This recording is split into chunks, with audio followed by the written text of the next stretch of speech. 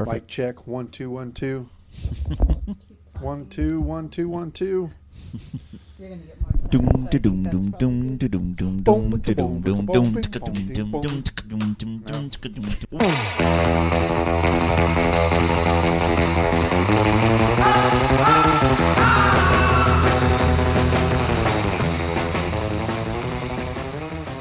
Welcome to Pulp Fliction, the best of 2015 edition of our movie podcast.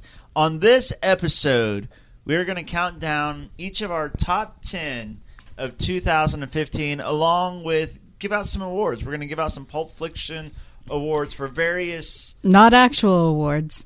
Oh, Yeah, I we're mean, not Figurative awards. Yes. could you imagine if we sent, for instance, the producers of Carol or something Yeah. a little Pulp Fiction trophy? Yeah. Oh, that'd be actually a good idea. Now I kind of want to do it. Yeah, so we are giving out awards tonight here on Pulp Fiction. Now, this is going to be fun. 2015 was an interesting year in movies. I talked about this with Jacob and Rachel. By the way, I'm Brainer Abar, joined by Jacob Chrissip and Rachel Jameson as always. And we were kind of talking off the air that for me, I don't think that I've ever, agreed with the general consensus more than I did this year as far as, critics lists and awards season and things like that. I don't know how you guys are at all on this, but I did want to bring this up. I didn't have a single 10 this year, and this is the first time I can remember not having a 10. Now, I had a lot of 9s. I probably had more 9s this year than I typically do. So I think there were a lot of good movies this year, a lot of really good movies, but there wasn't any that stood out to me that I was like, this is the best movie of the year. I think the last year I had where there weren't any 10s was the year the Hurt Locker came out. Oh, that was a bad year, yeah. I mean, I gave it a 9, and sometimes I even argue that. So Yeah. I usually have at least 1 or 2. It's right. It's rare I give out 10s ever, unless to me it's a classic or it blew me out of the water, say a P.T. Anderson type movie. Right.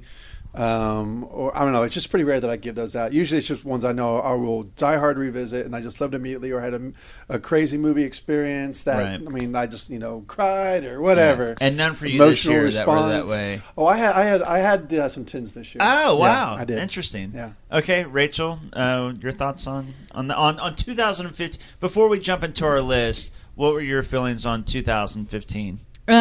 I'm ditto. I didn't have any 10s either, but I just looked at 2014, and I also didn't have any 10s really in 2014. But there were some ones that probably could have been a 10, like Boyhood. And Boyhood was a 10 for me. The Guest. It wasn't really a 10, but it was one of my favorites. Right. So I think that's been a trend. I feel like 2013 was a really good year, though. But just saying, it's been a while since I've seen a movie that just kind of blew me away. Let's talk about this rankings thing, because I've given you all grief about it throughout this year, since this is our official first year. Yeah, and I always say, since we do all of our rankings on IMDb, right, it's a 1 through 10 star rating. I know where this is going. It's not 1 through 5, and it's not 1 through 20. So you can't have an 8.5. You can't have a 6.5, which you all always give me. Always. I do. Yeah. It's rare I hear an 8. I always get an 8.5. That's because they're slightly better than the other 8s. How can that be? So I'll just say quickly, whenever I rate mine, my 10s are usually what I just said. My 9s are something like a Holy Motors or like The Master, where I just cannot there's really nothing wrong with the movie, right, except for it's just something I can't pull for anyone in the movie, like The Master or Holy Motors, where it's like, what the heck, But it's just not almost complete. But it's almost complete, but it's not. Right. My 8s are the ones are just always, if it's on TV, I'll always watch. I love There's something great about it. I have an emotional response. Generally, my 8s are for a lot of those movies. 7s are usually like the indies that I watch once that I really appreciate. Things like that, but I'll probably never revisit. So, say a Separation, great movie, I'll probably never see it again. Oh, I gave Separation like a 9. I gave it a 9 too. Separation was really good, and but There are usually lots of indies that I have in that area. So like that's usually where I put my rankings. 5s and 6s are just okay, and anywhere from 1 to 4 usually just 1 to 4 to me is just disappointed or things like that. So to me, 1 to 4 is pretty awful. That's below average. Yeah. 7s are movies that were like, that's pretty good. Like nothing outstanding about it. I'm probably going to forget about it later, but it wasn't a bad movie. A lot of things end up as 7s. I probably end up with more 7s than any other. I feel like 7 is my average, but I also feel like I don't go see a lot of crappy movies on purpose. I think that's the reason. So. That's actually why I get made fun of. Why I have a lot of 8s is because I don't see a lot of crappy movies. Right. So most of the ones I genuinely like. You seek out good movies. Yes. So you're going to end up having a lot of higher ranked movies. It makes sense. Right. And sometimes we'll tell you about a crappy movie that we enjoyed. But you don't want to see it because we're like, it's a crap. I mean, it's kind of a crappy movie, right? But but 2015 overall, I enjoyed 2015. I thought it was a great year. I thought there was a really, really good year, really solid year. So I'm excited about doing this list. And without further ado, let's jump in. Jacob, your number 10 movie of 2015. My number 10 movie, since I had it pulled up a minute ago and now it's gone. Quentin Tarantino's The Hateful Eight. Good choice. We talked quite a bit about it a couple of weeks ago, and that one specific scene that I laugh about, where it's Samuel L. Jackson. That's one of the best scenes of the year, in my opinion. and the freezing man in the snow with no blanket. He's talking about his balls, people. I like how he describes that scene with somehow not mentioning blowjob or balls Bruce or Dern's anything like face. that. It's Bruce Dern's face. But besides that, The Hateful Eight was a story about 8 figures in a room. It plays like a play. They're all trying. It's like kind of a murder mystery, and they're trying to figure out who done it. I just really enjoyed the dialogue that was passed back and forth. I really enjoyed how Tarantino kind of was a Western and just put them all in just one area. Yeah. As always, just well written movie, great score. Lots of blood and violence, which we love, and I thought a lot about the movie over the weeks, and I'm gonna look forward to watching it for years to come. It was just a fun movie. Yeah, it sat really well with me too. I liked it a lot after my initial viewing, and I think I like it more now than I did then. Like as time has gone by, it sat really well with me. And you're right, it was cool. It was classic Tarantino as far as dialogue and violence and those things go. But he takes a Western and makes it a whodunit, and it's staged like a play. Staged like a play. So it was cool. Yeah. Rachel, your number 10 favorite movie of 2015. This is a weird one, and a lot of people will probably disagree, but I feel like those are people who haven't seen it because The Visit was really, really good. Great choice. I feel like I love The Visit. People don't give M. Night Shyamalan Ding Dong movies a chance because they just think he's a hack now, but he's really not. No, he's not a hack. I mean, some of his movies have been better than others. Some of them weren't great. Right. They land in the 6 or 7 category. Right, yeah. But The Visit was really legitimately good and creepy and fun and funny. Yeah. And the twist was really good. Yes. The twist was fantastic. It's Tarantino's best twist. Tarantino. That's amazing. Twist! It wasn't Shyamalan. It was Tarantino.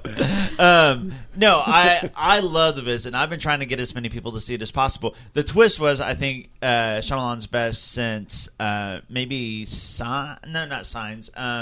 The Water. Yeah, I'm trying to think of I actually liked the twist in The Village. A lot of people didn't. I thought it was a cool twist. I thought it was interesting. It was interesting. Yeah. It wasn't like jaw dropping, but it was a different kind of twist. Right. This one I didn't see coming at all. But you nailed it when you said it was creepy and funny. It may have been the creepiest movie of the year, if not my number 10 was the creepiest movie of the year. But also really, really funny. It was really funny, and the kids the story is basically. These kids have never met their grandparents before because their mom had some sort of falling out with her parents, so the kids haven't really been around the grandparents ever. And the grandparents contact them and want to hang out with the grandkids, and the mom decides, like, okay, that's fine. You should have a relationship with your grandparents, even though I don't have a relationship with them. So they go and spend like a week. Is it a week with their grandparents? And there's a lot of fishy business happening with their grandparents. Could you clean that oven for me, Becca.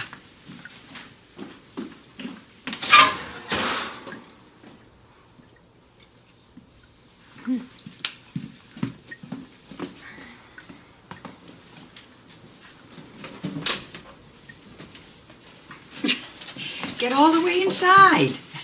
Becca? She's done it before. We really should go and sell outside. Do this first. I'll be quick.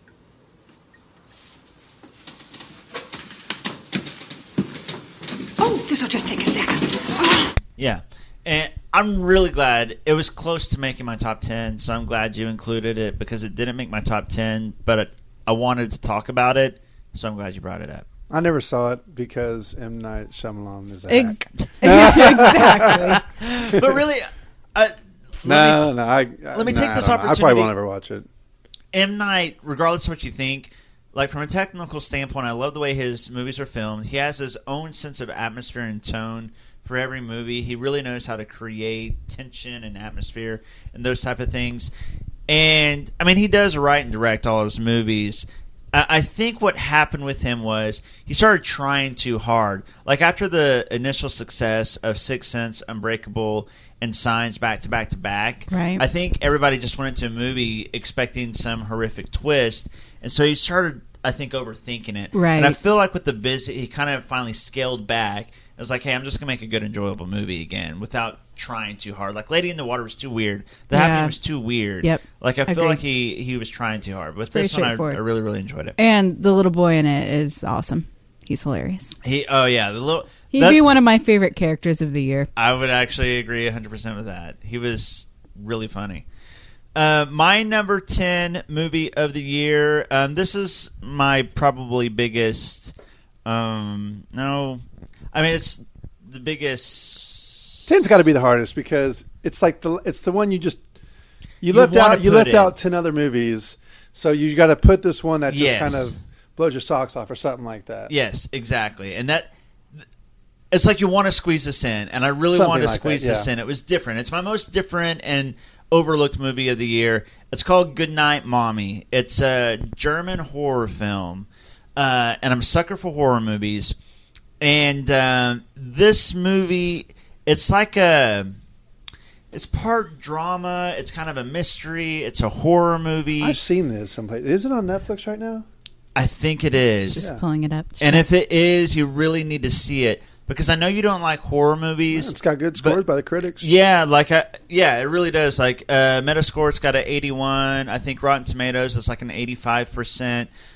It's really well done. So what is it? There's a lot of tension and dread. Here's the basic synopsis. Twin boys move to a new home with their mother after she has face-changing cosmetic surgery, but under her bandages is someone the children don't recognize. They start to wonder if it's actually their mom because she's acting so differently when she comes home from this cosmetic surgery. And you as the viewer, you don't know either. Like, well, is this their mother? Why is she acting this way? And the twin boys are horrified by her. And like, it's really it's a slow burn, but that's what makes it so good. The payoff is really good. And when things start going down, you're like, oh, dang. Like it gets... So is it like a good thriller, horror as opposed to like gored out and things like that? Yes. Which I prefer those kinds of horror movies, where they're just more psychedelic and I would say 95% of it flying across the air, and 95% of it that way. Now there's a particular scene that if you're someone who doesn't like the horror elements of horror, you'll be like, ew, icky. I was even I do that every once in a while. Yeah. So there is a scene that'll make you, ew. But for the most part, it's a suspenseful, psychological type Those thriller. Are the better ones, yeah. For sure. So indie German horror movie, I had to squeeze it in as my number 10. Goodnight Mommy. It is not on Netflix, but it is on Amazon, iTunes, Google Play. So, you can get to it. There you go. I highly recommend it. Really, really cool flick. And you won't forget it. It's one of the more memorable movies that I saw last year. Jacob, your number 9 favorite movie of 2015. It is Steven Spielberg's Bridge of Spies. I knew that would be on your list, but I didn't know where it would be. Well, it's kind of been in and out, but I've just thought about this one quite a bit. Let me give the synopsis for it real quick, because it was kind of one of those that's before our time, and my mom and dad really enjoyed it, probably more so because of the history behind it. But anyway, it's during the Cold War, an American lawyer is recruited to defend an arrested Soviet spy in court, and then help the CIA facilitate an exchange of the spy for the Soviet-captured American U-2 spy plane pilot Francis Gary Powers. It stars Tom Hanks and Mark Rylance, along with other actors such as Alan Alda. Anyway, the big characters from this are Tom Hanks. Obviously, he's the insurance salesman that they hire to do the swap, and then Mark Rylance, who's been nominated for a supporting actor, right? Who's like the kind of quiet you'd never suspect as being a Russian spy, and I think that's why he's getting so much attention, because he's this reserved man that you really kind of like, and that he and Tom Hanks kind of have this relationship that grows between the two of them. It's beautifully shot, and I said that in our review of it. Like, it reminded me so much of working in a dark room, where you can just see the grains coming off of the photograph, and you see it in the movie as well. The cinematographer is Janusz Kaminski. He's been nominated. He's won 2 Oscars for also Lincoln and. I'm sorry, he didn't win for Lincoln. He won for Saving Private Ryan and Schindler's List. So the guy knows. He's Spielberg's guy. He's Spielberg's go-to dude. He's done plenty of his movies. It certainly is going to be known as Spielberg's action-packed blockbuster movies. This is more of the adult type Spielberg that we've seen, where it's more historical, like Munich, right? Yeah. Like Schindler's List, where. May not be the most exciting subject, but it certainly was an interesting time in history. Yeah, and I believe he captures it. He captures the the set designs really well. I thought it was a very complete movie. I really have no qualms with it. I mean, it was a very solid Spielberg movie, and don't let it be forgotten for sure. It's very good. I will say, I generally don't like movies like that. When did you see it? Because you didn't see it when I saw it. That's all, folks. I watched it this weekend. Okay. I generally don't like this type of movie. It is less political than you would think. It's really just the telling of a story. And while the backdrop of the things going on are important to that story, it's more of a story about characters and human beings and doing the right thing, more than it is U.S. versus Russia. Sure. Which I feel like if they would have maybe marketed it that way, maybe it would have had a little bit more successful run. It probably would have appealed to a broader audience had they. But that wasn't what it was about, though, right? I mean, it wasn't Rocky versus what's his name? No, it wasn't. Ivan Drago. Oh, it wasn't. I would watch that movie again. Spielberg and Hanks did Bridge of Spies? That's my number one movie I haven't seen this year. Okay, that's why I thought. So go away, Brandon. No, but so what'd you think of Mark Rylance? Good. Maybe because it was just such a straight. I don't even know how to describe his character. It wasn't like a super dynamic performance. Right. It wasn't like a very Washington in Glory subdued performance. Very reserved. And so, I mean, I thought that he did well with it. I don't know that I think. I mean, I'm fine with him being nominated. I think it's overrated. I mean, that's fine. I don't know if I think it's overrated or not. I'd have to look at the other. Yeah. I'm fine with him being nominated, but I wouldn't pick him to win. Okay.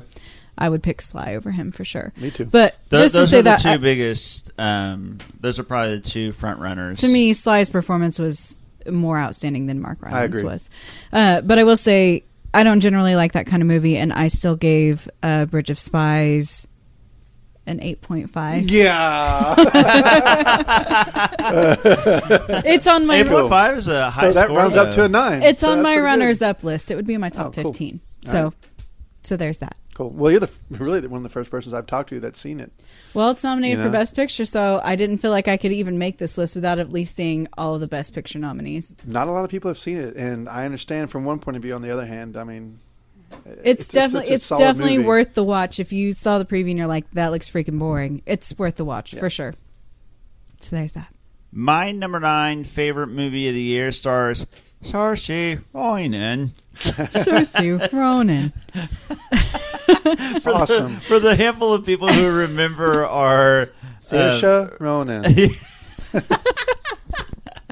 When we talked about Brooklyn earlier in the year, we couldn't remember how to pronounce her name, so we had to get on Google to find out, and the robot told us it was pronounced Saoirse Ronan.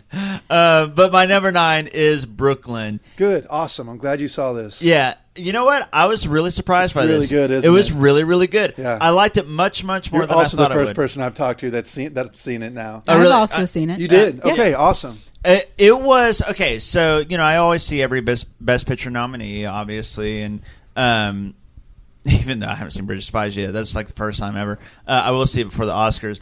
But that said, I wasn't super jazzed about seeing Brooklyn because it just sounded kind of Sure. chick moves to Brooklyn in the 50s. Who cares? Falls in love. Who cares?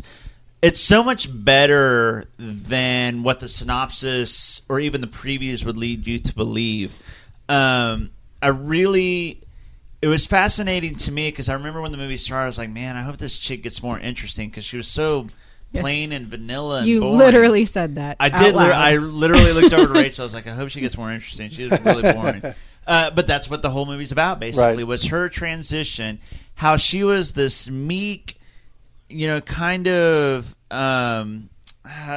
humble, meek, shy, reserved, conservative, all those. Yes, yeah. all those things in her home country, and then she moves to the USA. She moves to Brooklyn, and she gets a job. She gets leaves some her family. independence. She leaves her family, and she learns how to take care of herself in a way, Yes. not have to worry about taking care of her family as well. Yes, she gets a boyfriend, and it's like she blossoms. Yeah. She becomes a woman. She was like basically an innocent little girl over there. Right. And she comes over here, she gets confident. She gets stronger in all these different ways. She gets Eventually. noticed, really. Yes, she does. Yeah. In every area. So I said eventually. eventually. Sure.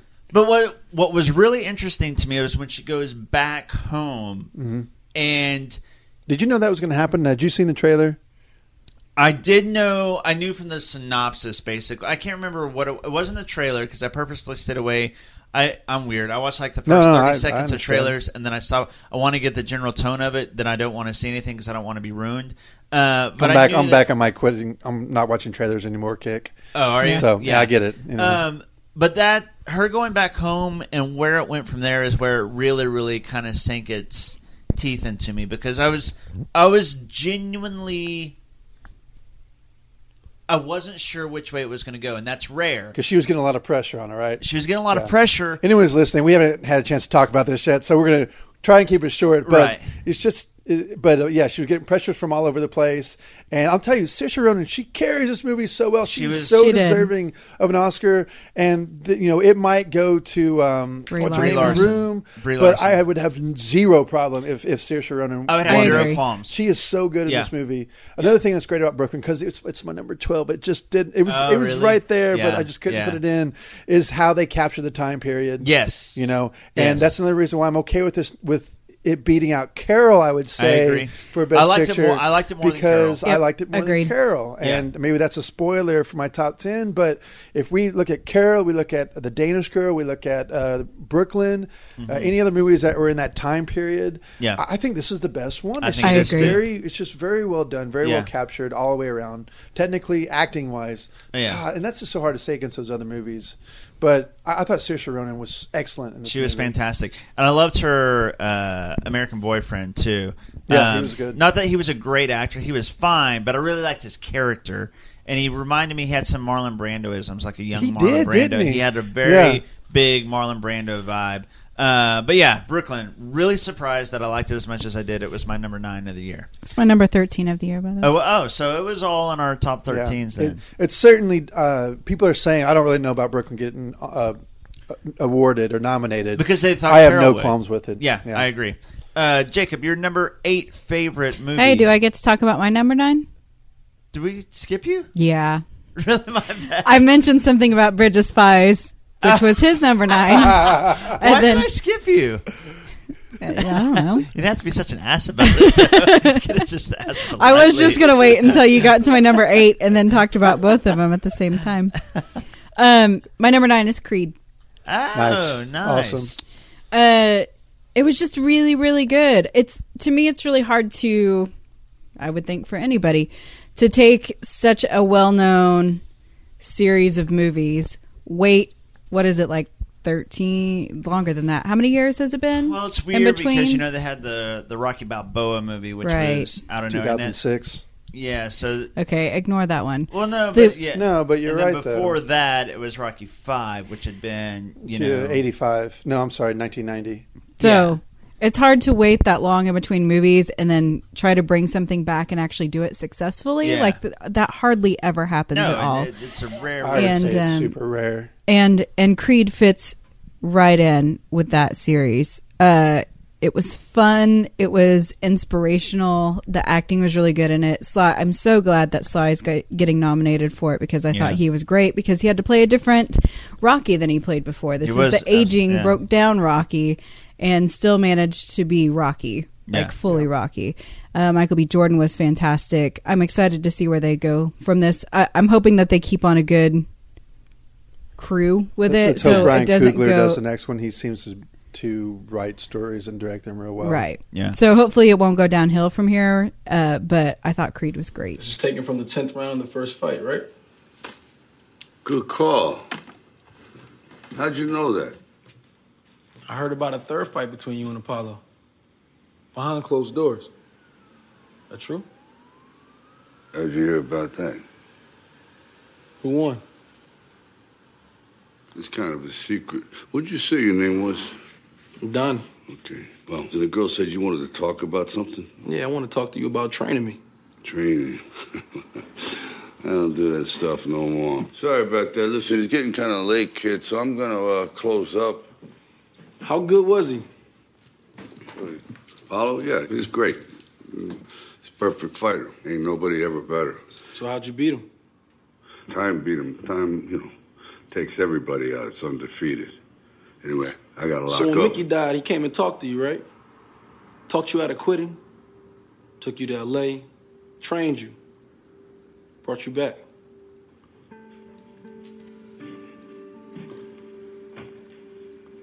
How do you know all this?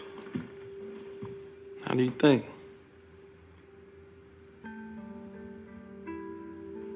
What are you, like a cousin? He's my father. I'm glad you had it. It was at one point in my top 10. It bounced out of my top 10. I mean, technically, this is not one of the best movies of the year, but it's one of my. I think it's pretty darn good. It's really it was, well-done but movie. There's no qualms about. I mean, it's got great critical reviews. Audiences loved it, and you're right. Sly gives one of the best performances of the year. Period. Whether you're talking actor, actress, supporting, or lead. One of the best performances of the year. He was awesome. He really, really was. It was a nice surprise. And reminded me a lot of Nick Nolte. Yeah, from Warrior. Yep. I think it was the best Rocky movie since the original Rocky. No, just Nick Nolte in general. Sorry. Yes, from Warrior. But yeah, great choice. I'm glad that you chose Creed, and Misty will be happy to hear that. It's good. Jacob, your number 8 favorite movie of the year. My number 8 is, I just saw this yesterday, it is Room. That's a great choice. I was so excited to see this, and I'd heard so much about it. I heard so much about Brie Larson, who I've really come to enjoy watching her career the last couple of years, especially with Short Term 12. Yeah. But really, that little boy, he's equally as good as she is in it. Jacob Tremblay is his name. Yeah. I actually think he was robbed of a nomination. It's certainly he was all over the SAG Awards. He was, and he was adorable. It certainly could be debated. But Room is basically after a 5-year-old Jack and his mother escape from enclosed surroundings that Jack has known his entire life. The boy make a thrilling discovery, and that's a pretty vague description. I mean, but you don't want to give away anything. Sure. Yeah, did you know what the situation was going into it? Yeah, and I never read a synopsis. I just I must have seen a trailer and kind of figured it out. Yeah. I went into it blind. I went into it blind too, and it's so much better. Well, I won't spoil too much more about it then, but I really, for the situation that it was, I really found the imagination of the child to be something that really stood out from the movie. Yeah, especially with this living situation that he was in, and how you can just see the imagination, or what you can do at in an enclosed area, and where your mind can take you. Like, as adults, we forget that we used to probably think this way, right? And a second part of that is so when. Hold, please.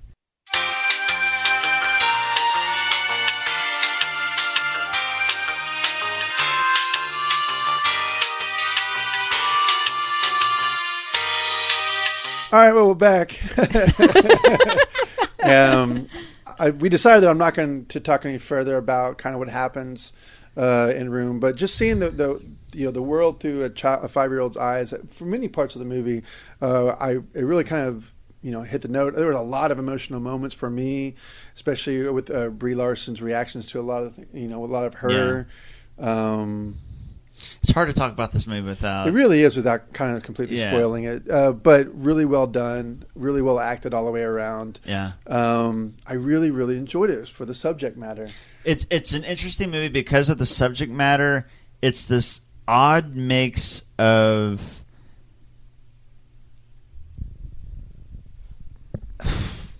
This is hard to talk about.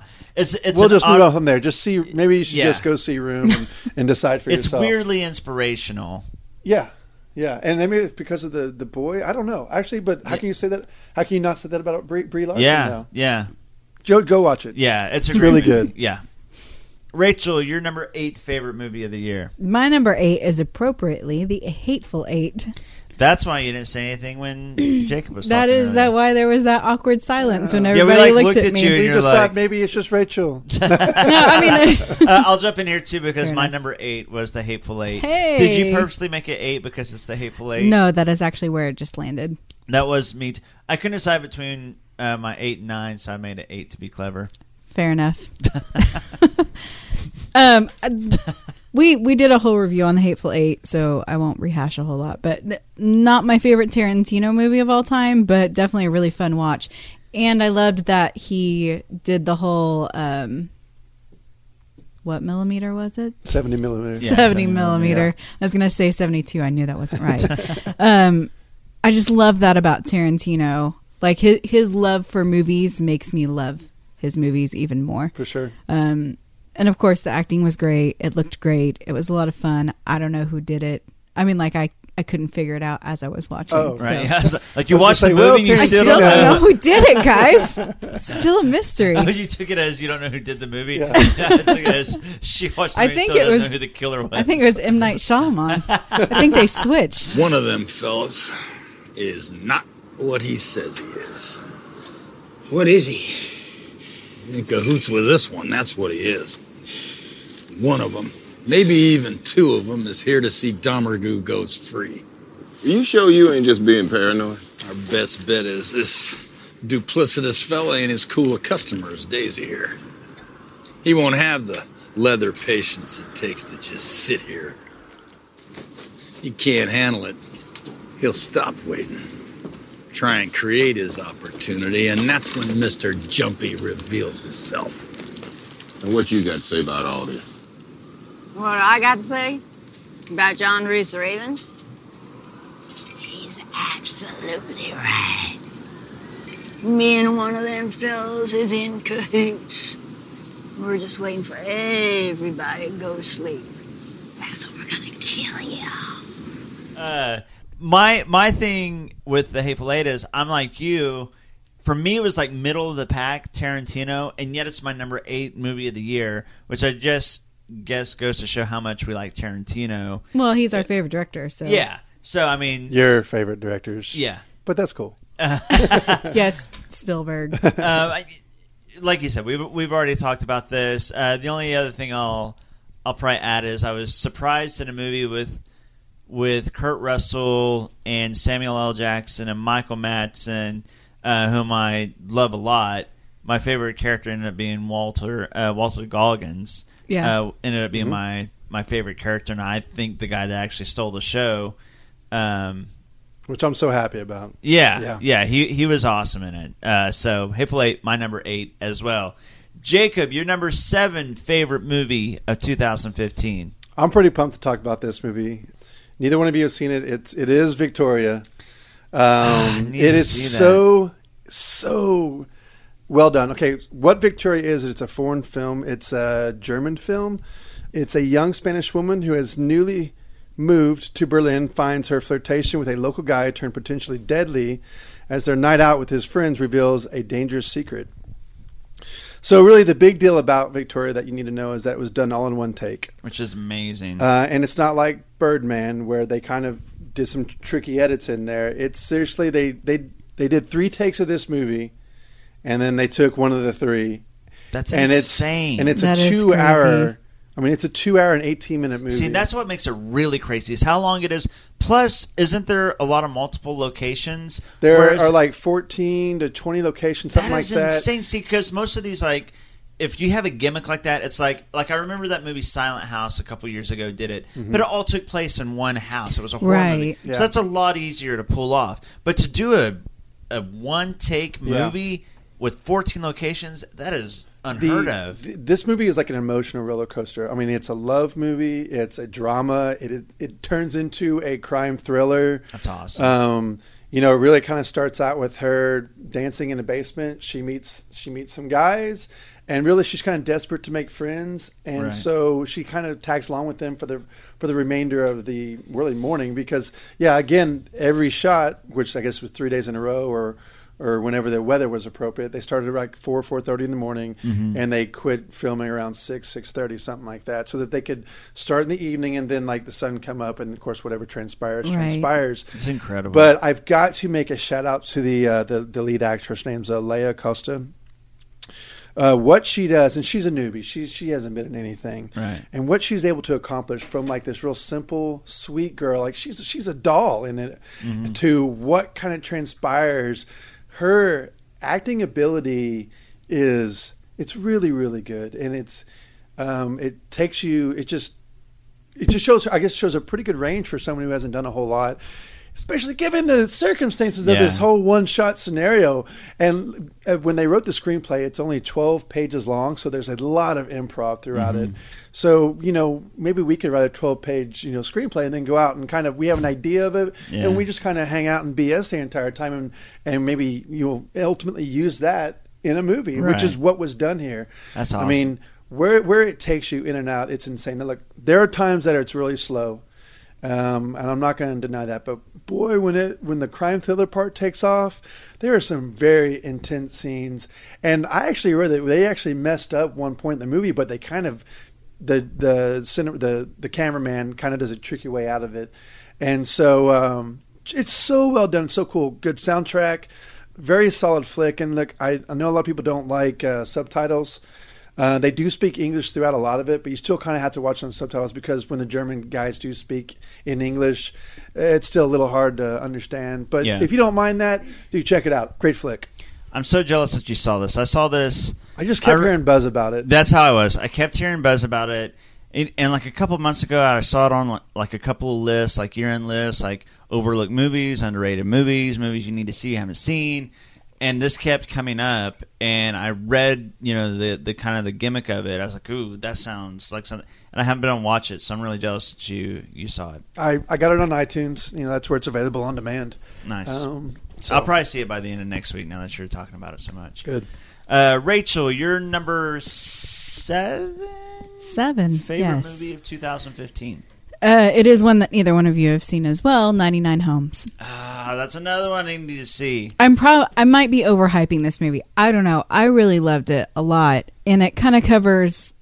I've talked about this before too, but it kind of covers another side of the same thing The Big Short did with the housing market, and this is kind of a more the realtors who were selling the houses, kind of covers that, as well as the families that were losing their houses. And so it's a good look at that. Michael Shannon was fantastic. He was nominated for a SAG Award for this performance, and I think that's the only nomination that he got this year for the performance. Was it? As far as I know. I mean, he might have had some little ones, but he wasn't nominated for a Golden Globe or an Oscar for it. Right, yeah. He was nominated for a Golden Globe. Oh, was he? Yeah. Oh, good. Yay. Yeah, good for you, Michael Shannon. For a comedy or musical? I'm kidding. I was like, no. Anyways, he definitely deserved to be nominated for this performance. And I also loved Andrew Garfield, but that may be because I have an affinity for Andrew Garfield anyway. But I think it's a really good movie, and I think it's a movie that people should see, and it just went totally under everybody's radar. Even when I saw it in the theater, I think there was like 3 other people in there, maybe. So yeah, I've wanted to see this. I'm a big Michael Shannon fan. Really like him, and being a Spidey fan, I like Andrew Garfield. But I've heard a lot about this. I've been a big fan of Michael Shannon ever since Take Shelter. He's kind of become anything he's in, I want to see. He's such a good bad guy. Road for me. Oh, he was on a Revolutionary Road. Yeah. He also was nominated for a Critics' Choice Award, Austin Film Critics Award. I mean, several nominations here, but I mean, a lot more of the more underground ones. Right. But several supporting actor awards for this movie. He earned it, in my opinion. So I think everybody should go see 99 Homes. I will probably also see that. But I've actually searched it out, but it's not anywhere. I was going to say, I don't think it's available anywhere. It's not on any streaming anything yet. It's in a weird limbo stage. I'm actually really nervous because I'm worried that you were overhyping it, but it's starting to come up more and more. I heard Laura Dern's really good in it. Yeah. For me, it's Andrew Garfield that I'm nervous about. I know, you have. But Michael Shannon, I really enjoy. So he's not playing a superhero. It's okay. He's an average Joe. What was the bike movie with Michael Shannon and bike movie? And Joseph Gordon-Levitt? Joseph Gordon-Levitt that came out. That's what I'm worried it's going to be. I hated that movie. No, that movie was so freaking... He's the bad guy chasing him down. No. I hated That's that what movie. I'm nervous I hated that movie. Okay. So boring. I forgot irritating the name of that movie. Me too. Much. I was so excited about it because I'm Joseph pissed off Gordon-Levitt you brought that movie up. Yeah. I'm done with this. The name of it, I'm done with this podcast. Anyway. Michael Shannon don't deserve this. As soon as you can find 99 Homes, I suggest you watch it. I may be overhyping it, but I think you'll enjoy it. You may not enjoy it as much as I did, but I definitely think it's worth a watch. My number 7. What was it? Premium Rush. Premium sucked. I did not like that movie either. No, it was terrible. Your number 7, Brandon. My number 7 is Straight Outta Compton. Yep, I figured it'd be up there. I love this movie. This was probably everybody else this year talked about Star Wars, the Avengers sequel, Jurassic World, The Revenant. I was like, my most anticipated 2015 was Straight Outta Compton. That's true. You would not shut up about Straight Outta Compton. I wanted to see this movie so bad. Here's the deal. I mean, when I was a kid, I knew all about the whole NWA story, backstory, the drama, how they were pioneers for the gangster rap game, and then how they dissolved and how they had beef with each other, all those things. And so I was fascinated to see how, it would appear on the big screen. And so I was really hyped for this movie. And usually when you get that hype for a movie, you're let down, especially when it's about rap artists. I mean, usually it doesn't usually translate well, but this was a really well done movie. And did they Hollywoodize it? I think that it was the story, and I think it was realistic.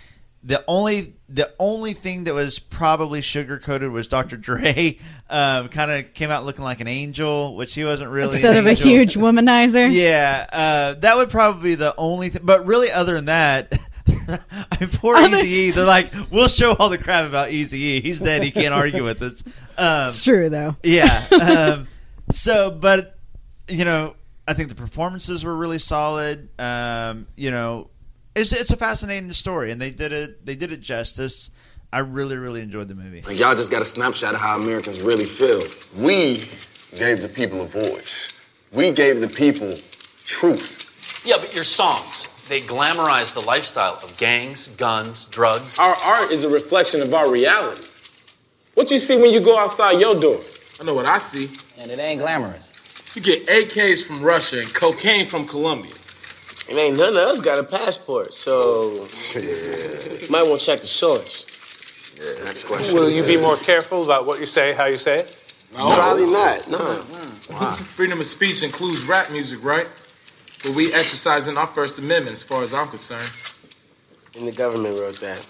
It was a trip down nostalgia lane. And, it was. I really enjoyed it. I saw it twice in the theaters. Oh, did you? Yeah. I didn't know you saw it twice. Mm-hmm. Yeah, I really, really liked it. It's my number 11. And when you figure out what my number 12 is, that's going to seem absurd. But it's my favorite movies list, and I really enjoyed Straight Outta Compton. Oh, gosh. It's a really fun watch. I mean, it was one of the highest grossing films this year. Yeah, and the critics loved it, too. I mean, no, I'm just saying once you find out what my number 12 is, you're going to be like, okay, slow down there. But I really liked Straight Outta Compton. It grossed $194 million worldwide. Well, that's big time for a $28 million budget. Yeah, that's big time. Yeah, that's huge. Awesome. And it's officially saved to Brandon from Oscars So White. After you were like, "Oh, I agree with all of the things that the Oscars are saying this year," but Straight Outta Compton made your list, so you're safe. I mean, like I really like the actor that played Eazy-E, and I thought Ice Cube's son was really good in it as well. He was, but I don't. But nobody think deserved an Oscar because it was nomination like 3 or 4 actors in there. No one stood out more than the other. I mean, I agree. Eazy did his. I don't have. I agree. I think the guy that played Eazy was not enough to be a top 5. Right. I mean, I agree with that. Exactly. But the screenwriting was good. Yeah, the screenwriting was and really, the directing really was good too. And it got nominated for a couple of things. Sure. I mean, including the screenplay, I believe. The ensemble. Jason Mitchell played Easy. Jason Mitchell. He was really, really good. The ensemble was nominated for SAG. See, there you go. Pulp Fiction is officially not racist. Jacob, your number 6 favorite film of 2015. This was my number 1 for pretty much most of the year, and up it until dropped to November, 6. December. Okay, before all the Oscar movies came out. Before a lot of movies rolled out. So it's Ex Machina. Nice. Yeah. Which, I loved this movie when it first came out. What was so cool about Ex Machina was that it's more of a thriller than as a sci-fi. Yeah. But it's basically AI intelligence. So it's a young programmer who's selected to participate in a groundbreaking experiment in synthetic intelligence by evaluating the human qualities of a breathtaking humanoid AI. That's a mouthful. Yeah, it is. I mean, what was so fun about AI, and we never got a chance to review this movie. I really, really was hoping we could when we first started going. Yep. But Alicia Vikander. Yeah. She gave, out of the 3, I mean, it was her, Domhnall Gleeson, and Oscar Isaac. I think she was the best of the 3. Mm-hmm. With the, help me with this, Rach, with the ballet type, I guess, schooling that she has. Yeah, she was a trained ballet dancer. She's a trained ballet dancer. I can't remember. Ballerina? Anyway, that's half the reason why she was cast. Ballerina. There you go. I'm terrible with this stuff sometimes. Anyway, that's why she was cast, because she was able to kind of, gracefully walk around the room and kind of give us like control every joint in right. her body very consciously. She can control it. Yeah, and I mean, and it showed when she was sitting down, when she ran, when anything. So physically and vocally. I mean, vocally too. She had to express herself in a way that could be endearing and sympathetic at the same time, very robotic and unemotional. While maybe is she emotional? And she was perfect. It's a really complicated role. Yes. What will happen to me if I fail your test? Ava. Will it be bad? I don't know. Do you think I might be switched off because I don't function as well as I'm supposed to? Ava, I don't know the answer to your question. It's not up to me. Why is it up to anyone? Do you have people who test you and might switch you off? No, I don't. Then why do I? She was in, I believe 4 movies this year. Burnt, The Danish Girl, The Man from U.N.C.L.E., Ex Machina. And I saw The Danish Girl this weekend as well. I also saw The Man from U.N.C.L.E., which she was fine in it. I mean, and she's up for supporting actor in The Danish Girl, which personally, she should be up for an actor, an actress award, not supporting actress. Oh, really? Is yeah, she pretty definitely. much a lead? And that kind of goes for Rooney Mara being up for supporting. She's got more screen time than Cate Blanchett does. It's kind of very bizarre, but I mean, she's just as good in Ex Machina as she was in The Danish Girl. I don't have a problem with either one. Personally, I liked her in Ex Machina more, but that's probably because I like sci-fi more. I don't really know, but either way, I thought she was excellent. So going back to Ex Machina, it's technically well done. It's got one of the best scenes of the year, which we kind of talked about it off air before we started, which involves Oscar Isaac's dancing. It's just actually Domhnall Gleeson's face is perfect for it whenever it happens. If you ever get a chance to watch a movie, you know exactly what we're talking about. Yeah. Well, just a fun movie. Domhnall Gleeson is becoming a thing this year because he was in Revenant, he was in Star Wars, he was in Brooklyn, and he was in Ex Machina. And actually, out of all of those roles, far and away, Ex Machina was my favorite of his roles. Yeah. It's really the three actors that are in this really all had they took insane off this year. 2015s. Yeah. All three of them. Yeah. Because you just listed Alicia's, you just listed his, but then Oscar Isaac was in this and Star Wars and Show Me a Hero. And, of course, Star Wars was huge. He was also in the it came out in January, Most Violent Year. Most Violent Year. So, I mean, all three of them killed 2015. I will say this: it was also highly rated. It was also my number one for much of the year. Tumbled down a little bit. I also say I think we're about to hit some crossover here. Yeah. Because I know that Ex Machina is a favorite of Pulp Fiction as a whole, I believe. So I don't think we've heard the last of Ex Machina. Rachel, your number 6 favorite movie of the year. My number 6 is Amy. Nice. Which I didn't expect. I walked into this movie not really knowing anything about Amy Winehouse. I was just like, oh, that looks kind of interesting. I like those kind of documentaries about, artists and things like that. And I walked out of the movie really loving Amy Winehouse and having a new understanding of how tragic her life is and how often this happens in Hollywood. A lot of it was, unlike a lot of documentaries, a lot of it was just like home movies and things like that. So I felt like you got a real sense of who Amy Winehouse was as a person. Let's get this tape. No, we'll keep that one. Yeah. When I started writing the first song about Blade, the other songs just wrote themselves. I really was on a roll. Because I had these feelings, I had these words floating around in me. You write a song, you have to remember how you felt. You have to remember what the weather was like. You have to remember what his neck smelled like. You have to remember all of it.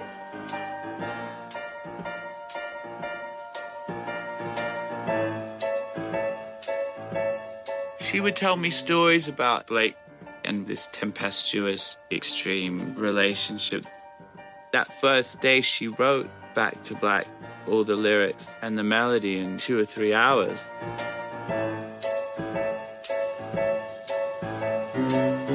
He left no time to regret. Kept his dick away with his same old safe bag. She was incredibly talented, seemed very genuine, very down to earth. Yeah. She never really let fame get to her head. It was just kind of the pressures of fame that got to her. But she herself wasn't like, oh, I'm famous, treat me special. The drugs thing didn't help much. No, the drugs things didn't help either. But I mean, she wouldn't continue to be in that situation had she had a good support group around her. You don't think her dad and her boyfriend were a good support system after seeing the documentary? No. They both deserve a good punch in the face. But I thought Amy was great, and I've read some things where it could be a front runner for best documentary. It's more than likely going to win best documentary, and it was the best documentary I saw this year. I mean, if you don't include The Jinx and Making a Murderer, which obviously aren't Oscar movies because they're series, but Amy was such a. I'll agree with you. I went in. I didn't know why she was such a big deal, right? And I came out being a fan of hers, not only her music after watching the documentary, but also of her as a person after watching the documentary. Yeah. Completely unexpected. I wasn't a fan of her music or her personally before the movie. Agreed. But it was a complete... Have you seen it yet? Actually, I was going to say, since Brandon said exactly what Rachel just said, I completely agree with both of you. Did you see it? Yeah, I did watch it and thought the exact same thing that both y'all said. Yeah, and I... Completely unexpected. Documentaries are just the hardest thing for me to really compare to each other, right? And really rank among movies. I actually always keep documentaries, except for one. There's only ever been one out of my top 10 for that reason. Because honestly, I like generally almost all documentaries, and I would give them all a 9 or a 10. Yeah, so why aren't they deserving of a first or a 1 or 2 for me? Right. But because I can't. Those are just the things that I just can't compare to fictional movies. Yeah, I understand that. But I thought it was really well done. Yeah, Amy's a great choice. My number 6 of the year is Room. Jacob's already talked about it. I don't know what else much to say because we can't really talk about this movie without giving things away. But I'll just say that I agreed with everything that Jacob said. The two. I mean, there's two actors that carry this entire movie. And I'm completely cool with Brie Larson winning anything that she wins. She was really, really great. The little boy in it was so good. I'm saying what he said. Can I just just to add something new to it? I didn't even bring up Joan Allen, who I thought when she came into the scene, I thought her role was excellent as well, especially with how to handle this situation. Yes, and I thought she was wonderful because I've always kind of liked her when she's in movies. I agree, and she provided now that a lot of heart. Yes, definitely. Now that she's kind of getting older, and of course roles are more limited, it's nice to see an actress kind of jump in there. I thought she was really good. Yeah, she was really good. And William H. Macy with an interesting role. Almost a cameo, really. Yeah, almost like a glorified cameo. You know what? That being said, Joan Allen's husband, Leo was his character's name. I remember. I don't know who the actor I've never was. seen him before. Liked him a lot. Though. I liked his character loved a him lot. when things finally kind of started working out. Yeah, because I wasn't sure what to make because he had a mop head. And, and that sort of thing. Yeah, you didn't know if he was going to be a douchey character. Tom McCamus is his name, and he's not in a whole lot. It looks like he's not in very much at all. I never even heard of him. So he was great in it. He liked him a lot. His character is great. Room is a fascinating movie in that it is partly hopeful and inspirational and partly tremendously sad and heartbreaking. Well, in a way, it's a character study too, right? Yeah, it is. Yeah, absolutely. That is my number 6 favorite movie of the year. And now that we're at the halfway point, we thought we would celebrate some of the best music from movies in 2015. And we've kind of handpicked some choice scores from nominated movies or some of our favorite movies of the year. So enjoy as we take this little break. From Victoria, this is Our Own Room by Niels Fra here on Pulp Fiction.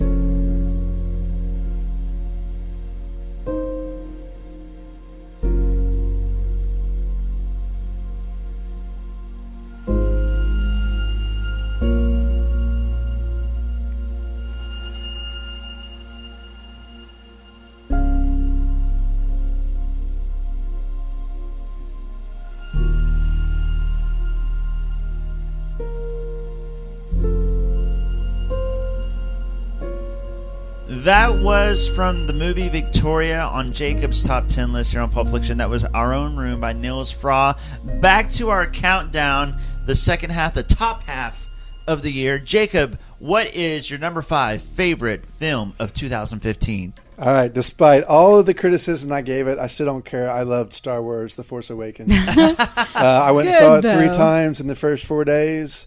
I'm actually going to go see it one more time before it leaves the theaters, just so I can kind of have it fresh in my mind again. Yeah. I think really for the Star Wars franchise and The Force Awakens in particular, it was so important to recapture the old audience, kind of get us, back into it, given all the prequel situation. And I really think J.J. Abrams landed on this. I just had such a good time watching it.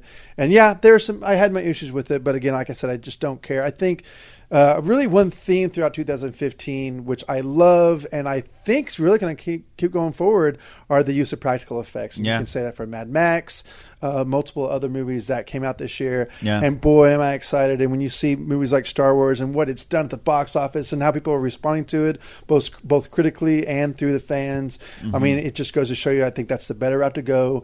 Use CGI as just a minor tool. And you create these masterpieces, and they just did such a great job of bringing this movie back out. I loved Ray. I love BB-8. Yeah. I'm a big fan of Kylo Ren. Kylo Ren, thank you. And I'm excited to see what Adam Driver's going to do with that character. Again, I'm a little nervous about what they're going to do with this new Emperor guy. Yeah. But let's not go down that whole road again, because they casted a whole group of young people, and I'm excited. I'm very excited. So it didn't make my top 10. I'll say that right now. But I like this a lot more. I was excited for it. I'm not a huge Star Wars fan like you are. I respect and like them all. Mm-hmm. But I really loved The Force Awakens. Mm-hmm. I liked it much. I gave it an 8.5. And gun to my head, I would give it a 9 over an 8.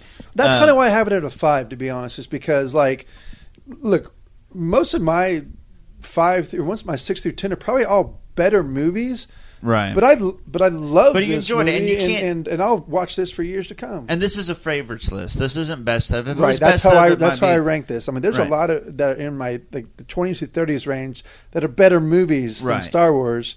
But again, this is my favorites list. Yeah. And so does that make them better movies? And to be honest, this was still a really good movie. It was a good movie. It was. Maybe not as great as... I mean, is it a better movie than Brooklyn?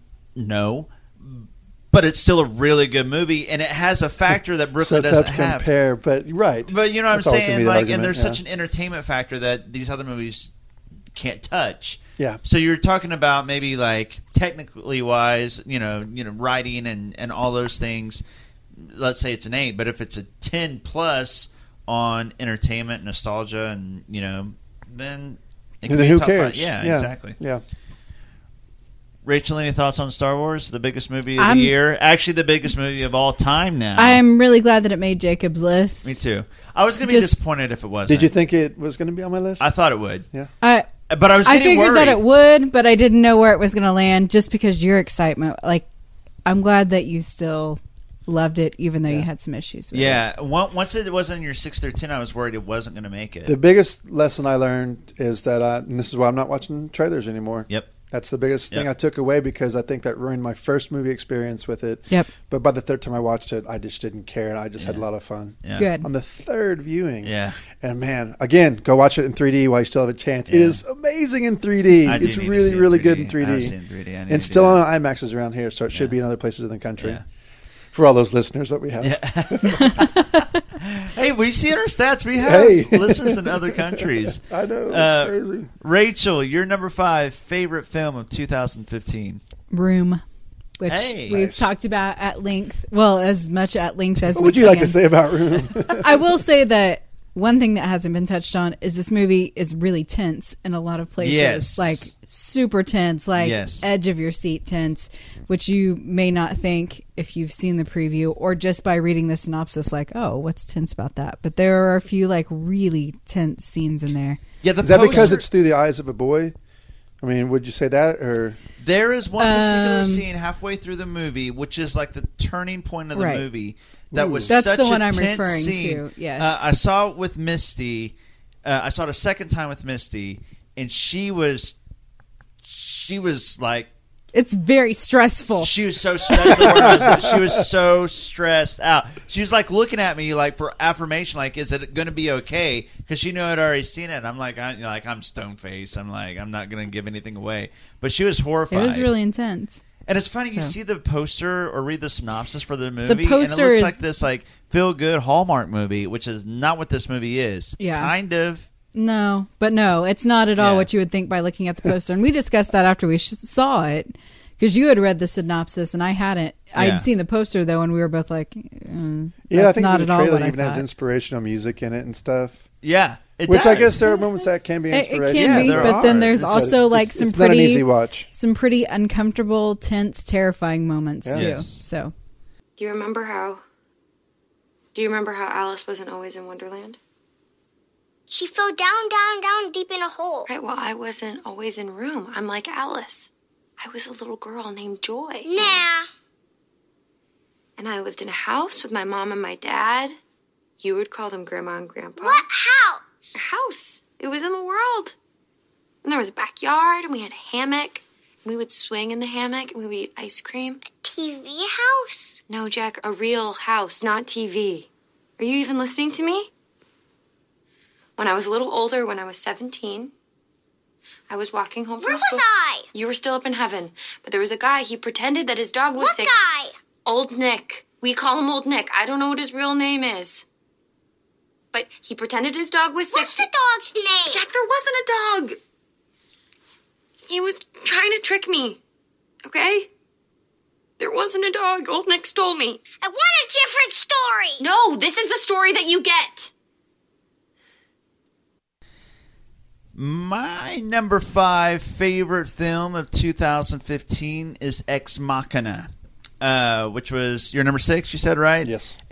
Like you, it was my number 1 for quite a while until, later on in the year. I love Oscar Isaac. I'm actually not a huge fan of sci-fi like you are, and I still loved it. It was weird because it's not a sci-fi movie, like Jacob said. It is sci-fi, but it's not at all. Like, it's really it's a drama. Thriller. It's a thriller. It's a drama. It's a mystery. It's a Hitchcock movie. Hitchcock. It's very, very Hitchcock. Yeah. And I loved it. And I love the interactions between all 3 characters and each of their own personal relationships. I loved how it was actually really funny, too. It was. Which I don't know if you mentioned that, but Oscar Isaac's character was so funny. He was a multi-billionaire genius bro dude. Cocky guy. Very cocky. Yeah. And I also want to talk about, there's 2 twists in the movie.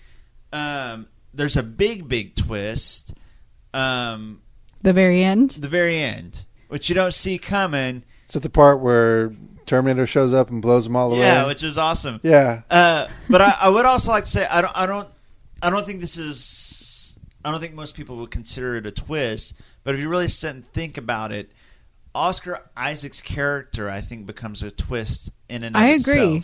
Well, you spend a lot of the movie trying to figure out if he's good, if he's bad, if he has good intentions. I think, is a twist. Because I agree. your preconceived notions of him and what you end up feeling about him, I think, gets turned on its head by the main twist. They flip-flopped me on Oscar Isaac probably 3 times in that movie where I'm like, oh, yeah, I think, kind of egotistical, but I think he's a good guy. And then I'm like, he doesn't seem like a very good guy. And then, yeah, I just went back and forth on Oscar Isaac's character through that whole movie. Yeah. Outside of the dance scene, I think my second favorite scene in that movie was basically when Vikander got on the elevator.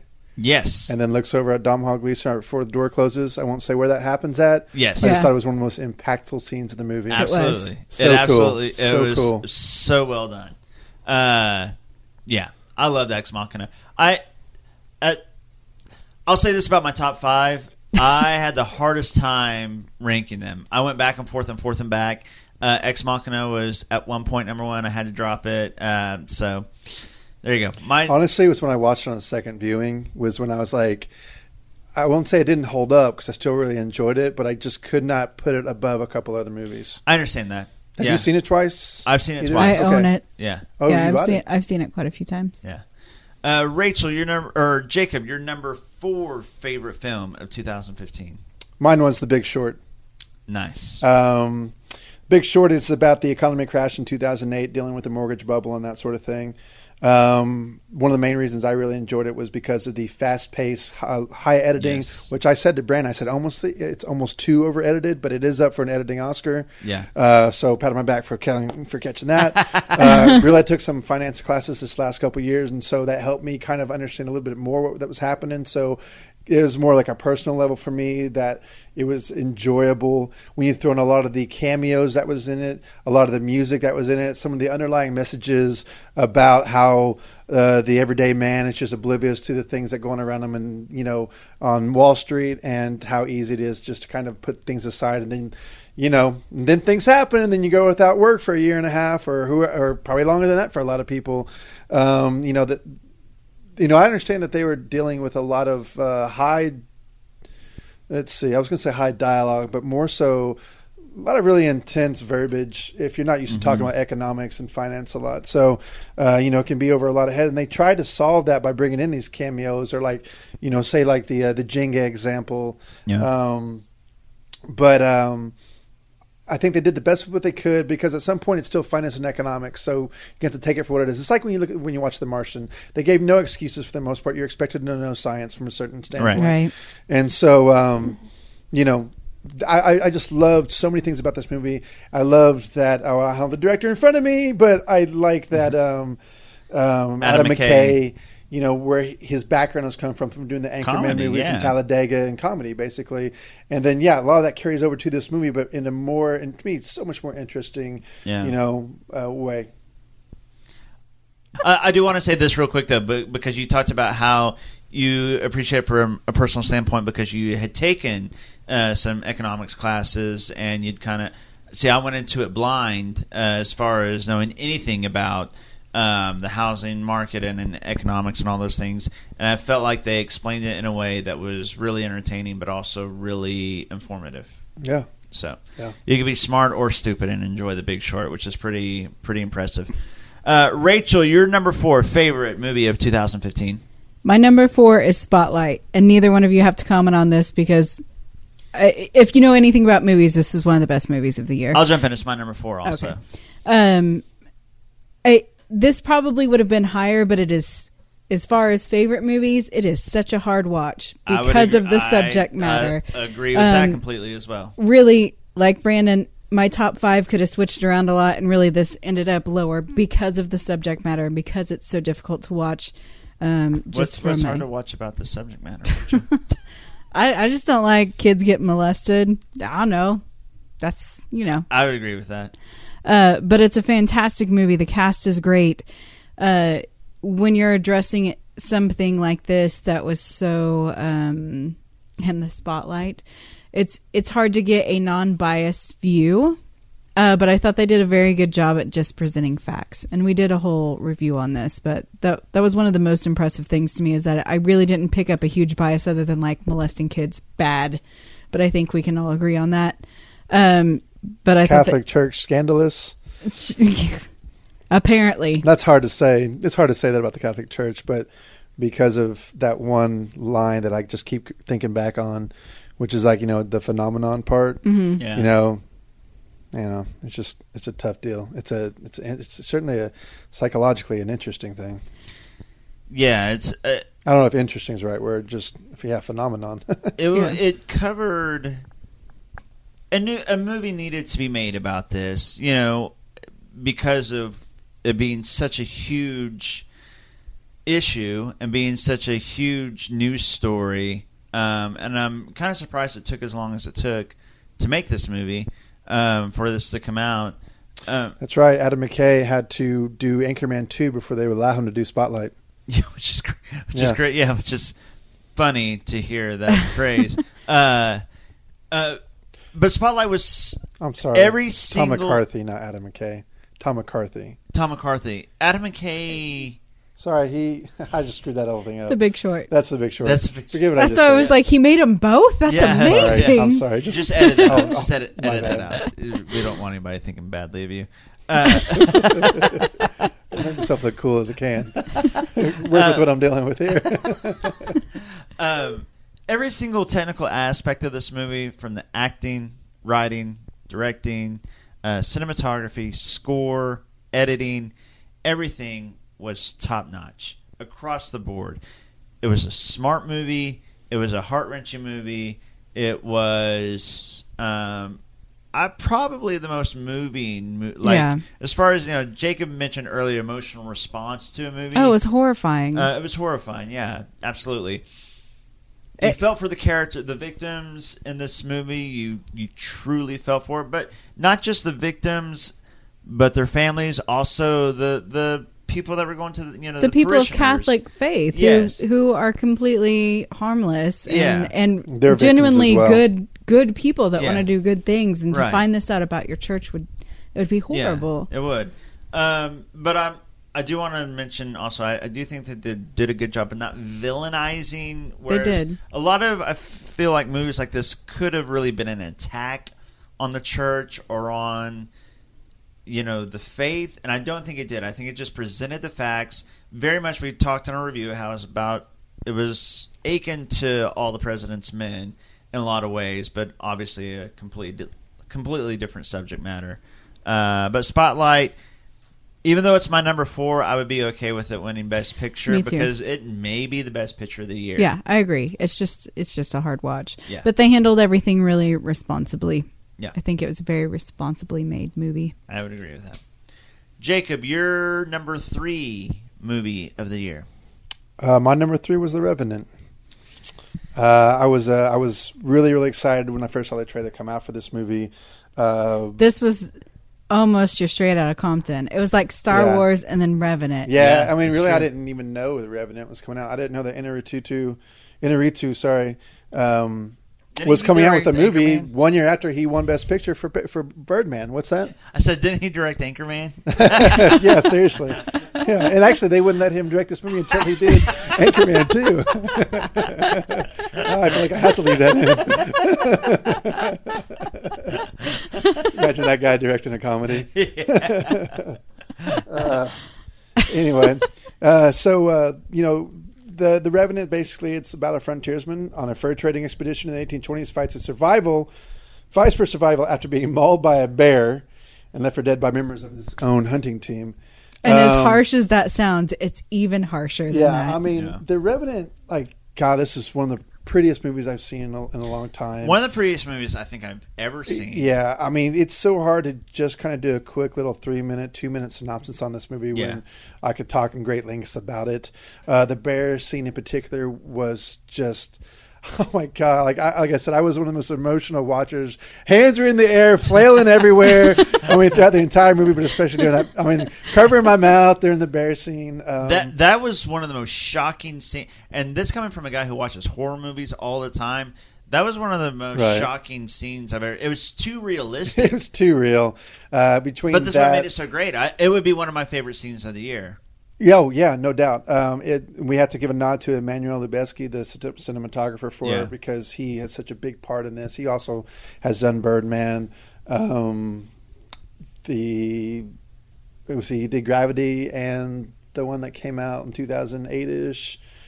Children of Men. Yeah. Which maybe that's earlier than 2008. Anyway, but he's very, very good. And so he captures a landscape, and really for just being snowy. And when you blend snow with trees, it looks very black and white throughout, or black, whites, and grays.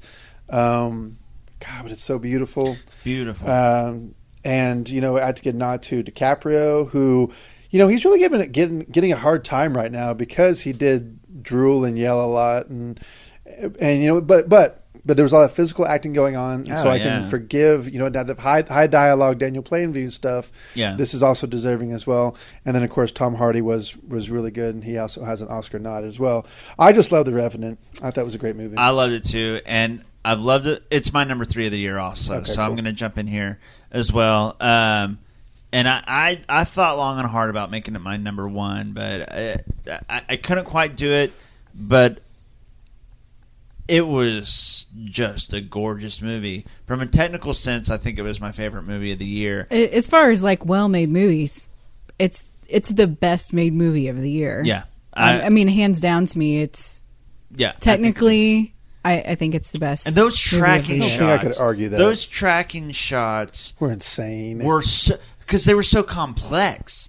Like, there was so much going on. I like how the camera kept swinging around. Yes. A lot of people argue about this, but I love how it kept swinging around as if it was a point of view of someone looking, even though it was never someone's point of view. Whether it be like where it was a slow movement when they're going up at the very beginning of the movie, before they shoot down an elk, or like say they're in the fight scene with the Indians flying out of the trees, and or like they're trying to rush to the boats to get on the river and get out of there. Like it was. Or when he was being chased through the field, on horseback, and the camera swinging back and forth, like that was amazing. That was so cool, and you don't see that very much. No, not at least not that much in one movie. Yeah, it was so cool. I love when I watch a movie and I feel like I'm watching something special, and I felt like I was watching something special when I was watching The Revenant. I was like, this is not normal. You don't see a movie this beautiful very often. You don't see a movie this well made very often, but also this real, from the bear scene to everything they did. I mean, he actually slept in a horse carcass. He actually got in the river.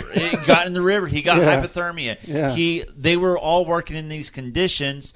So as this is a survivor story of this frontiersman, I guess in he many actually ways it was that kind horse of too, right? That horse too, right? Yeah, and he ate a raw bison liver. Yeah. He ate a real live fish, and he's a vegetarian, by the way. So it's even more disgusting for him than it is for us. Nope. No, it's not. But I felt like I was watching something truly remarkable and special when I was watching the Rabbit. I mean, my only complaint, the only reason it wouldn't be my number one, is that from a character standpoint, we didn't really get to know him very well. We didn't really get to know his motivations and connect to him.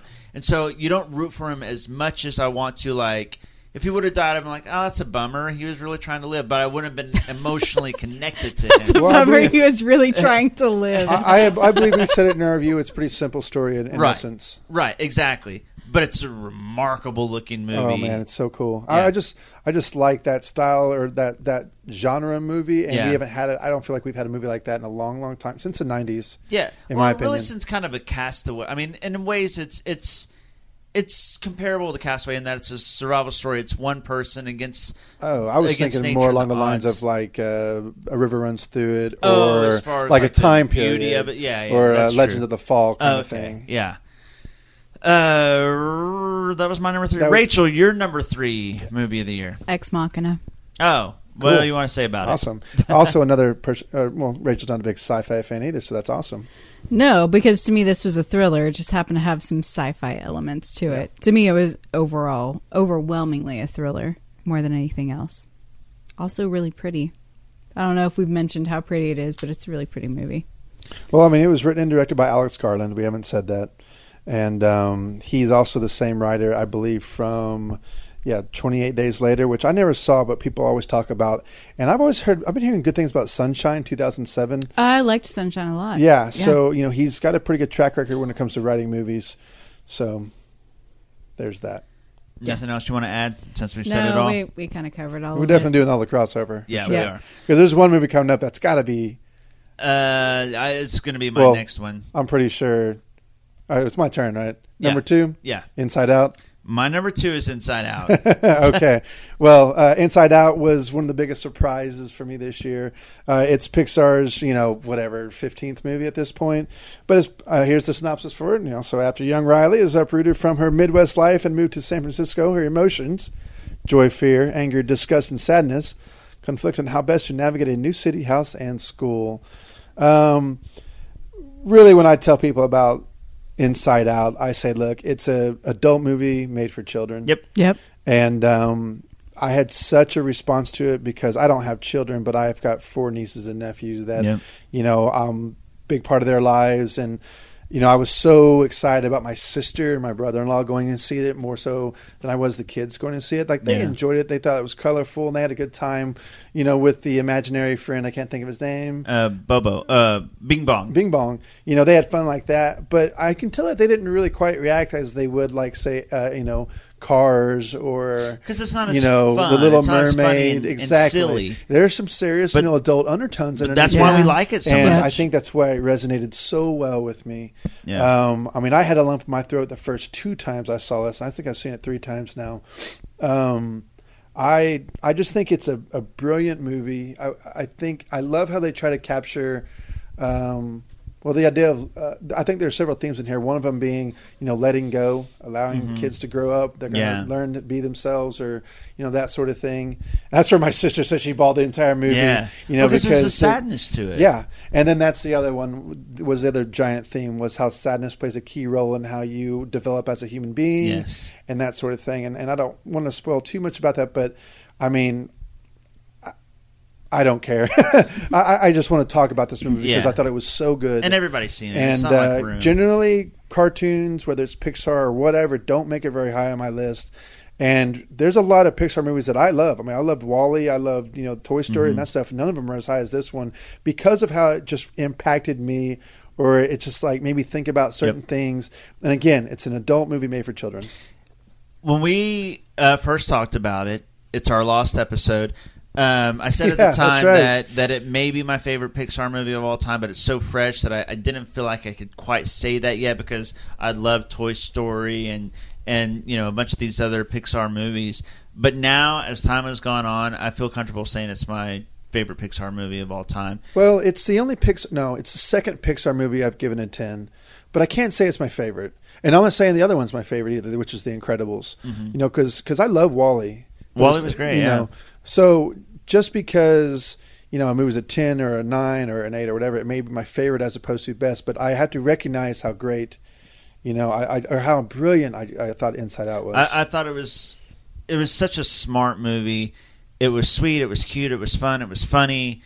But at the end of the day, I think that the themes that you mentioned that it tackled, and all the emotions and memories and feelings that you had that we all experience, I think anybody will watch it and automatically feel nostalgic and connect to these characters. And that moment where a memory becomes, the first time it becomes a happy and a sad memory, was such a... I don't know. This movie was the most emotional movie, and it made me feel more nostalgic and emotional than probably any movie the past half decade. I don't even know. I can't think of the last time I saw a movie and felt this. I got the feel so much. What about Straight Outta Compton? Oh, yeah, that was pretty sweet. That's a different kind of nostalgia. Yeah, it was that's more like teenage nostalgia. Yeah, this or for Brandon, like retirement nostalgia.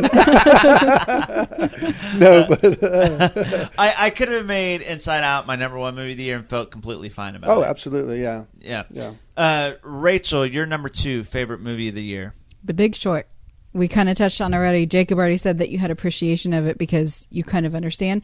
Me, I don't want to know anything about any of this stuff. I just don't. I stay away from politics and news because it's all bad. It's all bad. I know everybody's shady underneath, and I just don't want to know about it because I feel like that's going to affect my worldview, and I'm just going to think that everyone is evil and out to get everybody and become some weird conspiracy theorist and a shut-in or something. So I stay away from all that. So I have no... Like, I knew that there was a crash. I had no idea why. So this... It was fascinating to me, though. And it was fascinating that no one caught it other than a few people because it seemed so obvious the way they presented it. Of course, and the ones that did capitalized on it. Yes. Ironically. Which was a weird, like... Well, that's the whole dichotomy part where, of the whole thing, really, like, where Brad these makes people that are comment, so... It's like, hey, don't be so excited because 80 million people are about to be without work. Well, we haven't even talked about the main actors of this movie yet. This is true. So, I mean, I just want to bring up Christian Bale, Steve Carell, and Ryan Gosling. I don't think Brad Pitt's really worth bringing up compared to those three because he's just in a small part, in my opinion. Yeah, but I thought those other three were all very good. Actually, now the more I think about it, I don't think Christian Bale should be deserving. I don't think he should have been nominated as compared to Gosling or Steve Carell. Gosling was my favorite character in the whole movie. We talked about this he before. was a blast. Christian Bale, I really liked Christian Bale's character a lot. I liked him a lot, and he was kind of the main crux of the whole movie. No, he's the one that found it to begin with. So, but Ryan Gosling was my favorite. He was hilarious. I get Christian Bale's performance was the most showy. Because he had the tick, he had the physical thing going on. Did you all realize that he actually had a quirky. lazy eye in the movie? Someone said he pulled off having a lazy eye throughout the movie. I didn't really notice. Oh no! Wait, are we joking? No, I heard someone say it on the podcast I was listening to that he pulled off a lazy eye in the whole movie. Wait, no, it was a glass eye, right? Yeah, he had a glass eye. Yeah. I mean, but he doesn't have a glass eye. I think it must have been some sort of contact lens. That's what I assumed it was. Oh, I see. So it was an Austin. Cool, whatever. So did you not notice anything weird about his eye the whole time? They even talked about him having a glass eye. They talked about it. You're right, but now, whenever that person said it, maybe not. Maybe I forgot about the glass eye. So there you go. Anyway, it made, just like the introduction of the movie, it made a totally boring topic into something super interesting. Yep. They did break it down for somebody like me who knows nothing about any of that stuff because I don't own a home and I don't need to know any of those things, and broke it down to where I understand it. So again, good for smart people and dum-dums. Everybody can understand it. Somehow made it funny and entertaining while still being really sad to watch. Yeah. Which I think is a hard thing to pull off. And concerning, yeah.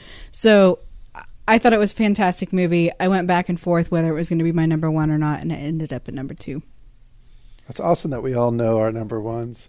Yeah, I know. We all know what each other's are, and they've all been talked about by each of us already. So, Jake, no, because my number 2 is Inside Out. Oh, that's right. So we're at each of our number ones. Jacob, your no surprise at all number 1 movie of the year is... It's definitely Spotlight. Yeah, I knew before we started I this did too. podcast that it was because of the comment I made during our original podcast, Yes. which was it's one of the more near perfect movies I've seen. Yeah. In years. Actually, I was out of town this last week, which is why we didn't have a podcast last week, and so I watched All the President's Men for the first time in probably 10 years. Mm-hmm. Now, have you seen it, Rach? No. And have you seen it recently, Brandon? The last time I saw it was probably 10 years-ish ago. Okay, so it was really kind of cool because everyone's been comparing yeah. Spotlight, because it's a news Journalism, story, and both are journalist stories, and so they've been compared back and forth, and so it was really good to watch that movie, get kind of brush up on it. And obviously still holds up. A great movie. Yeah. Great screenplay, which is what it won for him. But going on to Spotlight, or back to Spotlight, I thought I had no complaints anywhere in this movie from the outside of the subject matter. From the technical aspect of the acting, and really, Brandon, you beat me to it by saying all this stuff. And sorry. And no, and the writing.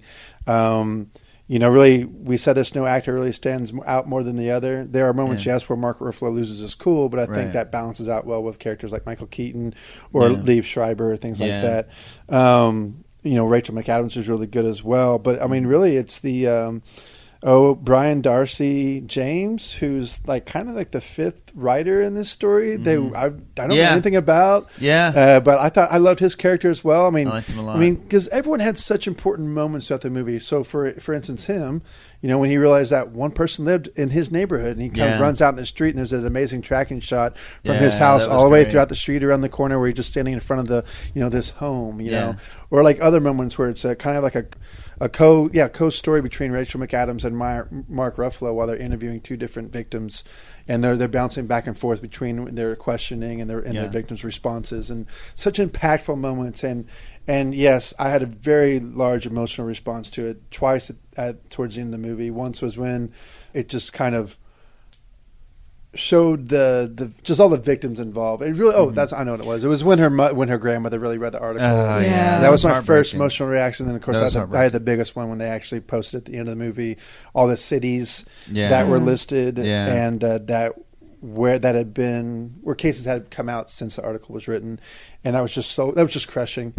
And a lot about this story is just that a lot of us, just like the Big Short, just kind of go on with our day-to-day lives, and we don't really know about these things. We don't read articles on a regular basis, and so it isn't until movies like this come along where you're kind of, you're like, oh, I didn't realize, and especially the ones that can touch you emotionally. Those are the ones that really, I guess, play big on me on a lot of the movies that I'll put high up on my list sometimes.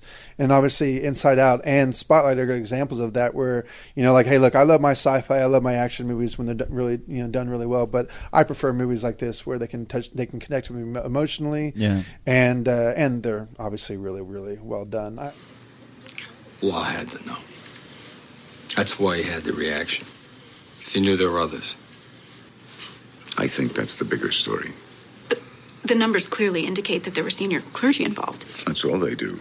Indicate. Are you telling me that if we run a store with 50 pedophile priests in Boston... Mike, we'll get into the same catfight you got into on Porter, which made a lot of noise, but changed things not one bit. We need to focus on the institution, not the individual priests. Practice and policy. Show me the church manipulated the system so that these guys wouldn't have to face charges. Show me they put those same priests back into parishes time and time again. Show me this was systemic, that it came from the top down. I'm so jazzed. Look, if The Revenant wins, that's great. It's deserving of it, but I think Spotlight is just as deserving. I think it's an amazing movie, and I could not give Tom McCarthy more props for what he did. I would say this about Spotlight. If I had, even though it was my number 4 on this list, if I had to vote for the Oscars, I would actually I would vote for it to win Best Picture. I would as well. Because I think it was, even though it was only my number 4 favorite movie of the year, I think it was the best movie of the year. Overall, as far as every single aspect of the movie, making process, and then the subject matter being, so relevant and so important, and then the emotional response that you have to it, it would if this were a best of list, it would be my number one. I agree with that as well. Rach, what's your number one? My number one is Inside Out. Hey, look at there. Hey. Also not a surprise whatsoever. No, not at all. As well. I'll say this because we kind of covered everything about it. I mean, everything you said really well. My cousin hates this movie. So I think it's important to note that going into it, it's not your typical kids movie. They were like, it's so sad. Everything in it is just so... Younger, or how old are they? My age. Okay. But they were like... I hope your cousin listens to this. Because Jacob's basically like, is your cousin like have the brain of a 7-year-old?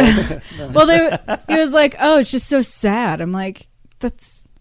I mean, but it's important. And they're like, oh, sadness just went around like touching everything and ruining everything. I was like, no, that's not, you missed the entire point of the movie. Yeah. Like, sadness is important in development as children. Like, I don't know. It helps you cope. It helps you cope. So anyways, I have a hollow tin shell of a heart. We've covered this several times. I don't cry at movies. I feel nothing. I don't jump at scary movies. I don't get emotionally involved with movies. And this movie had like a major emotional impact on me. And I don't know if it's just because of the same thing, like we can all relate to these feelings and it takes you back to a time. I don't have nieces or nephews yet. So I can't even put myself like in their shoes and feel it from them. Like I just felt it from my own personal experience. But I think they tackled a very complex subject matter.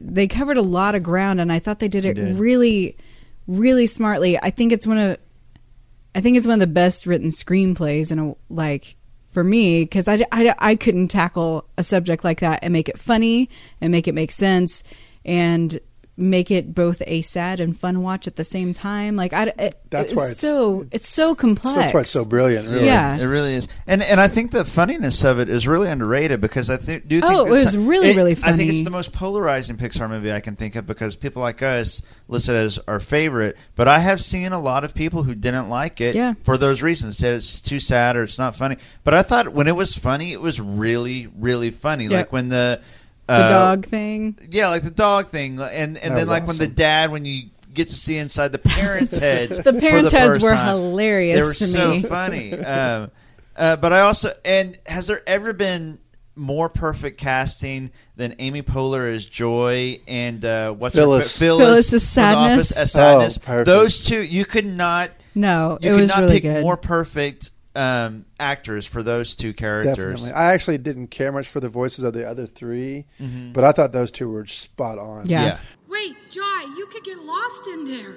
Think positive. Okay. I'm positive you will get lost in there. That's long-term memory. An endless warren of corridors and shelves. I read about it in the manuals. The manuals? The manuals! You read the manuals! Yeah. So you know the way back to headquarters. I guess.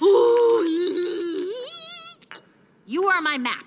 Let's go. Lead on, mind map. Show me where we're going. Okay, only I'm too sad to walk. Just give me a few hours. Oh! Which way? Left? Right. No, I mean go left. I said left was right, like correct. Okay. This actually feels kind of nice. Okay, here we go. We'll be back to headquarters before morning. We can do it. This'll be easy. This is working. I want to add on to that as well. Now, since you kind of just touched on like the funny parts. All right. So one of the things I always loved about Disney movies was like in Winnie the Pooh when he has his dream and it's just like, okay, someone on drugs did this. Yeah. Or in Dumbo when he gets drunk. And it's like, okay, someone on drugs did this. All of Fantasia. Yeah, exactly. And so, I mean, and so there those kinds of moments, which I haven't seen Disney do in decades, where you know they go into like the abstract thinking of the brain. Yeah, they did that. You know, so many things when they get lost in the brain, and you go, you know. And it's like, okay, someone who is on drugs may have done this. Yeah. And I love that because, you know, I'm not saying you need to be on drugs to be creative or think outside the box abstract wise, but I always kind of enjoyed when they went there, when Disney took a chance and we're like, hey, we're going to go really kind of out there. We're not going to be so literal like as in Cars or in Finding Nemo, but we're going to go with abstract thought, and we're going to force you to think this way, to see the world, how it could be in two-dimensional. I loved that part of the movie, and so many other things when it came to like your dream sequences. The dream sequences were really cool and imaginative. And you know what else? I love that part. Piggybacking on that, there were so many times where, because they're covering brains and memories and thoughts and feelings. Things that happen to us all the time. Yeah, We're like, I remember that one glance where I remember how to tie my shoe. Yeah. That's what I was going to say. There were so many times like, that's so true, or that happens. Yeah, like... And it tackled things that we all experience, and those memories are important. Well, but then like the jingles getting stuck in your head randomly out of nowhere. I'm like, that's so true. But that's also the parts that's so sad too, and that's why the oh gosh, help me again with the imaginary friend.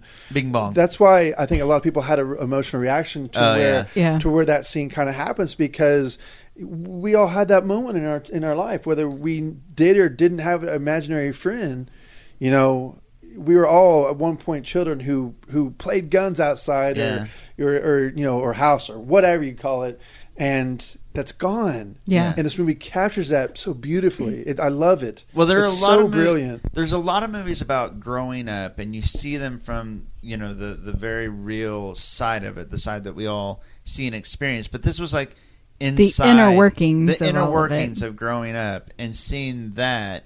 And presented in Disney fashion was truly remarkable, and it as we talk about, it's becoming my number one of the year again because I loved it so much, and it showed how growing up is exciting, but really sad. It's really hard. You have so many mixed emotions when you grow up, and it's a process, and that's what this movie was. Yeah. I think we've all touched on it pretty well. Yeah. Did you find yourself, after seeing it, as things happened in your brain, thinking about the way that it was portrayed in the movie? I know Brandon and I did one experiment where we wrote down 5 things that we noticed and put a reminder in the calendar to see if 5 days later we would remember what those 5 things were, just to see if somebody would go by and suck up all those little memories out of your brain. It was just... They weren't core memories? They weren't core memories. I forgot them. I don't remember what they are now. That's funny. That might be our consensus number one, because it was your 2, my 2, and your number 1. My number 1 of the year, though, is The Big Short. The Big Short. Also not a surprise. But again, gosh, these top 4 or 5 were really so hard for me. The reason I ended up landing on The Big Short as my number 1, for the reasons you guys said. I thought it was such a great combination of comedy, drama, information I didn't know. It was really smart, but it was really entertaining. It was probably the best combination with Inside Out to me of entertainment meets serious subject matter. And that's what this was to me. You're saying that at 8% the bonds fail, and we are already at 4%? That's right. If they go to 8, it's Armageddon. Yeah, that's right. So you're offering us a chance to short this pile of blocks? How? With something called a credit default swap. It's like insurance on the bond, and if it goes bust, you can make 10 to 1, even 20 to 1 return, and it's already slowly going bust. 10 to 1, 20 to 1? No way. And no one's paying attention. No one is paying attention because the banks are too busy getting paid obscene fees to sell these bonds. But wait, you are the bank. When you work for the bank, I bet your margins are pretty nice and fat. Let's not talk about my margins, by the way. Being nice and fat, that's a nice shirt. Do they make it for men? Aren't you the bank? I work for the bank. I don't think like a bank. Big bank, small bank, I like to make money. All right? Let me put it this way. I'm standing in front of a burning house. And I'm offering you fire insurance on it. A's, 0. B's, 0. Double B's, 0. I don't really have that much more to add to it.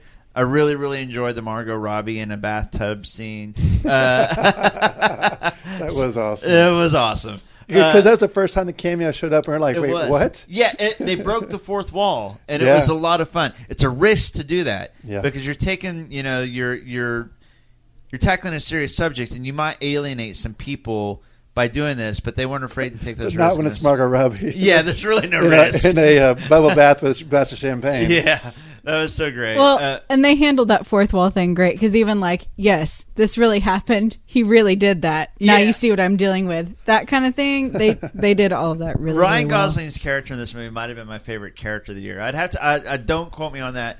But I really loved Ryan Gosling's character. Well, we might be doing that list sometime in the next couple of weeks. Yeah, so. good call. I think we've got a lot more Oscar talk, a lot more 2015 talk in the next weeks to come. So definitely stick with us. We got more to come here. And we actually, yes, even on this show, we are going to give away our Pulp Fiction awards for random categories of movies this year. But before we do that, from Jacob's number 1 of the year, my number 4 of the year, and your number, what was Spotlight for you? 4. 4 of the year as well. This is the main theme from Spotlight, called Spotlight by Howard Shore.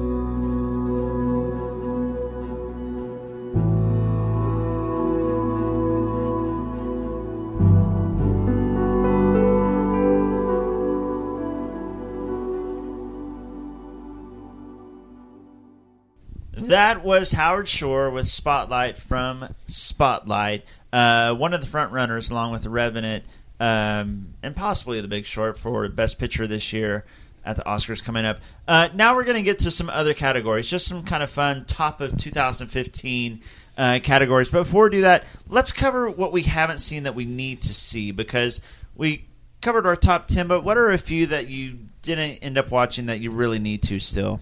Jacob? Yeah, just real quickly. I never got a chance to watch Beasts of No Nation.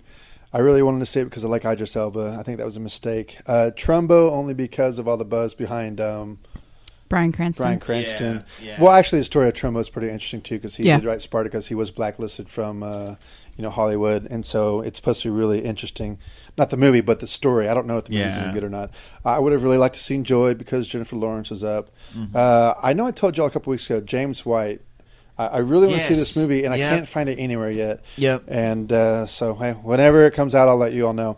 And the last is It Follows, because it's on a lot of people's lists. It was good. It was really good. And I actually watched the first 30 minutes of it, but it was late at night, and I passed out. It's a cool flick so far. Never got back to it, huh? It's a cool flick so far, though, huh? Oh yeah, it was pretty cool. Yeah. It's really interesting. So I'm curious to see where it goes, but I've seen it on a lot of lists, and I want to finish it. It's one of the best horror movies of the year for sure. It is.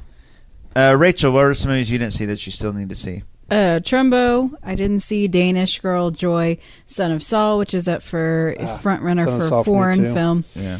Also Mustang, which is up for foreign film. Yeah. Do you know about it, Brandon? About Mustang? Yeah.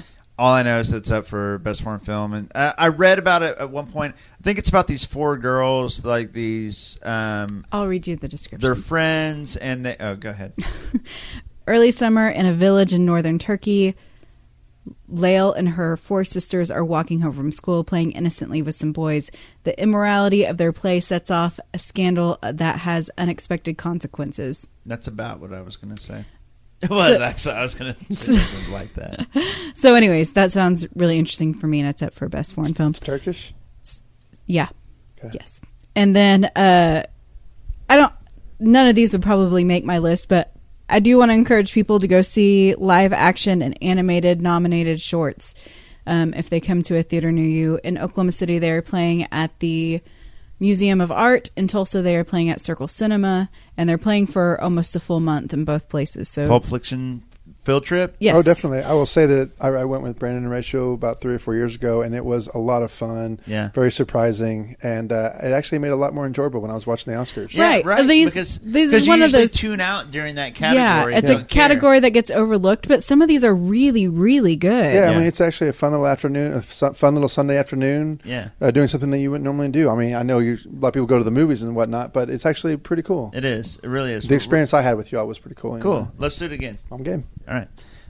The ones I haven't seen this year, all of us apparently need to see Trumbo. I can't believe I haven't seen it yet. My biggest shame, I haven't seen Bridge of Spies yet, which is ridiculous since it's nominated for Best Picture. And it's Spielberg, but whatever. Yeah, it's just and Spielberg, one of Hanks. the greatest of all time. And Coen Brothers. The Danish Girl, which I know I need to see. I just have such a hard time bringing myself to see it. Ditto. I saw it. There's a face that's going along with that, by the way. Son of Saul, just because of all the hype. Victoria, which isn't just because Jacob said it, but it makes me want to watch it even more that it was so high on your list. 99 Homes, both your number 7s I need to see. And one that hasn't been mentioned, 45 Years, with Charlotte Rampling. She's nominated for Best Actress. In it. And she's supposed to be incredible. And it's actually, this sounds Brandon, terrible. did you know she's old? You don't like watching movies about I was old going to say, people. this sounds terrible. I don't like watching movies typically about old people. It kind of depresses me and bums me out. But I will say, the premise is really, really cool. It sounds really interesting, I'll say. It's like their 45th year anniversary, and she finds out that the flame she was into before her husband dies, and some secret comes up, and it kind of makes them face certain things in their marriage. It sounds like a cool little... Like Calendar Girls. Yeah. So those are the ones I still need to see. Now, that said, let's give out some awards. First, let's do our most overrated movie of the year. This is gonna be fun. Let's hate some things. We've talked so glowingly about movies this whole time. Let's talk about some movies that we thought were overrated. Jacob? Yeah. I had to write down a bunch of movies and then just kind of cross it as I went. Oh, it's the same way. I'll keep it pretty short. So I did see The Assassin because I heard so much about it. Beautiful movie, but slow. But that's not it. And okay, it's Sicario. All right, I also have Jurassic World written down here, but it's Sicario. Dude! because I have because three of, movies listed, and it's going to be yours, and then... okay, cool. No, the reason I put Jurassic World is just because it broke so many records. Yep. It made me angry, but whatever. It was still entertaining. But I went with Sicario because the critics loved it, and I didn't get it. Yeah, it was pretty, but I had so many issues with the movie in the end, especially with what they did with Emily Blunt's character and how she was strong in the beginning, and she just completely was cast to the side, and I didn't like that at all. Yep. Pretty movie, really well done. I think it's up for cinematography. Actually, yeah, it is. Yeah, that's a great choice. And I would agree with you as far as it being overrated. It got a lot of love, and I just... Is that yours? No, but I have 3, and that's one of them. Got it. Rachel, what is your most overrated movie of the year? Bro, Mad Max Fury Road. Amen, brother. Amen. Hands down. Oh, as much as I thought Sicario was overrated, because I do think, and it's on my list, I'm going to jump in with you because I had 3 listed, and the runners up were Jurassic World, which I enjoyed, but I was saying to you, it just made so much money. I'm like, come on, it's not that good. Yeah. And then Sicario, but Mad Max. Let's hate on it, Rachel. Bro. Let's give ourselves 30 seconds. Go. I wasn't prepared for this. You go. We've been hating on it for like Let me just pull up my IMDb now. message board history and just pull up random quotes that I said about this movie. The movie Did you troll IMDb? I did. I trolled IMDb about Mad Max. I absolutely did. The movie in and of itself, 6. I mean, like, this is a very average movie to me, and then apparently it's going to be the film that changes history for the rest of time. I gave it a 7, which is... you liked it better on a second viewing, though. I did like it more on a second viewing. Oh, I didn't know that. I've seen it 4 times. It went up. You've seen it 4 times? What? Yeah. Why? I think it's really interesting. I think it's good. I mean, like, it's growing me more and more. Now, look, there's a lot of action movies like, say, Indiana Jones, Aliens... what's the other one? Oh, well, obviously my Star Wars movies that like I always will resonate with, and so I'll never have that reaction with Mad Max. So that's why I can't.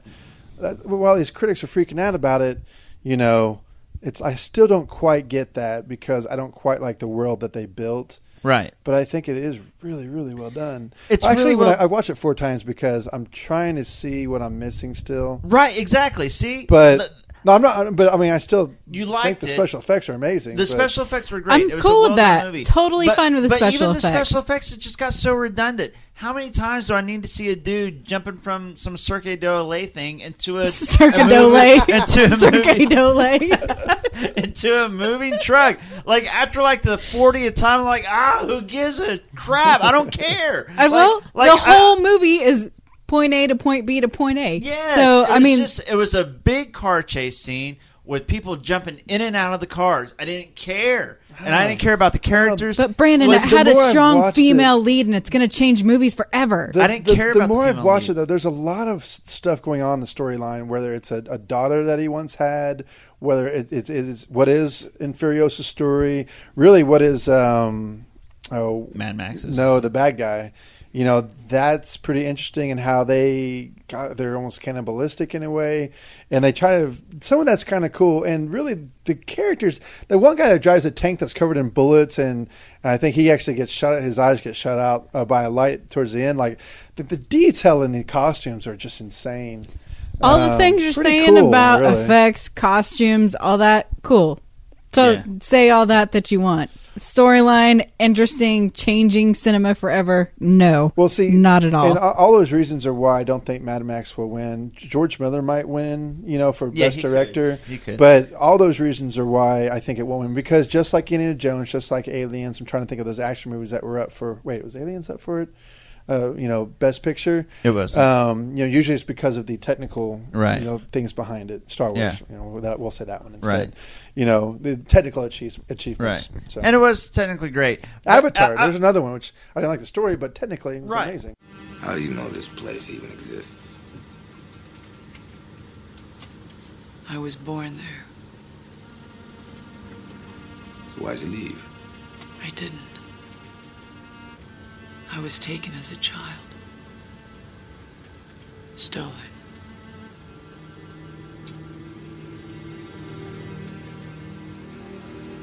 You done this before? Many times. Now that I drive a war rig, this is the best shot I'll ever have. And them? They're looking for hope. What about you?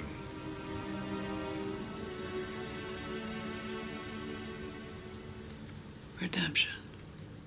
And I would be fine with Mad Max if people were like, whoa, cool special effects movie. Exactly. Rad. But they're like, the overstimulation of people for this movie is absurd in my mind, personally speaking. Agreed. And we're the only two people in the world that think this. Yeah, it's frustrating. All right, so from overrated to underrated, what were some of your most underrated movies of 2015, Jacob? Well, I only wrote down 2. I wrote down Brooklyn, and the one I actually chose is Slow West. I know y'all didn't like it, but I really appreciated how it took its time to get through it, and I love the big shootout at the end of it. One thing I really enjoyed about Slow West was that most westerns are like grungy, yellow, dirty.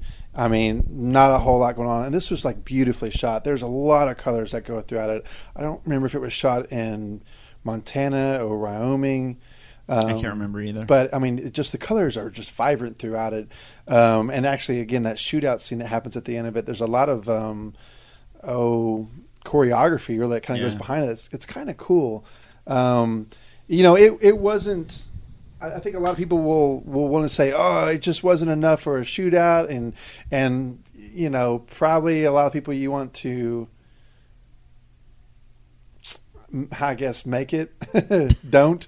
Right, yeah. I mean, it's just one of those kinds of indie movies. But again, that's what I appreciate so much. I love how they just exploit the naivety of that kid. Yeah, they do. So I thought Slow West was excellent. Actually, it was my number 4 for a long time. Was it? And I watched it again, and I recently just kind of bumped it out. But I mean, I thought it was excellent. Interesting. All right, Slow West. I liked Slow West. It was just so much slower than I expected. My expectations were probably too high because I was really hyped for Slow West. But that kind of goes on with the argument that I've had with y'all this year when it comes to 2001, when it comes to Lawrence of Arabia, is that like when it comes to going across long distances, it's not going to be fast paced. Yeah, that's true. So. Yeah, they do all have that in common. Yeah. Rachel, your most underrated movies of 2015. I thought we were just doing one, so I just wrote down. Oh no, just do one. We're we're overachievers. I could have gone a lot of different ways with this, but I'm going to go ahead and re-emphasize that people should really watch The Visit. I think it's the most underrated movie of the year. I would agree with that 100%. Well, I guess I wouldn't because I have a different one as most underrated. But I do agree that it is completely, vastly underrated.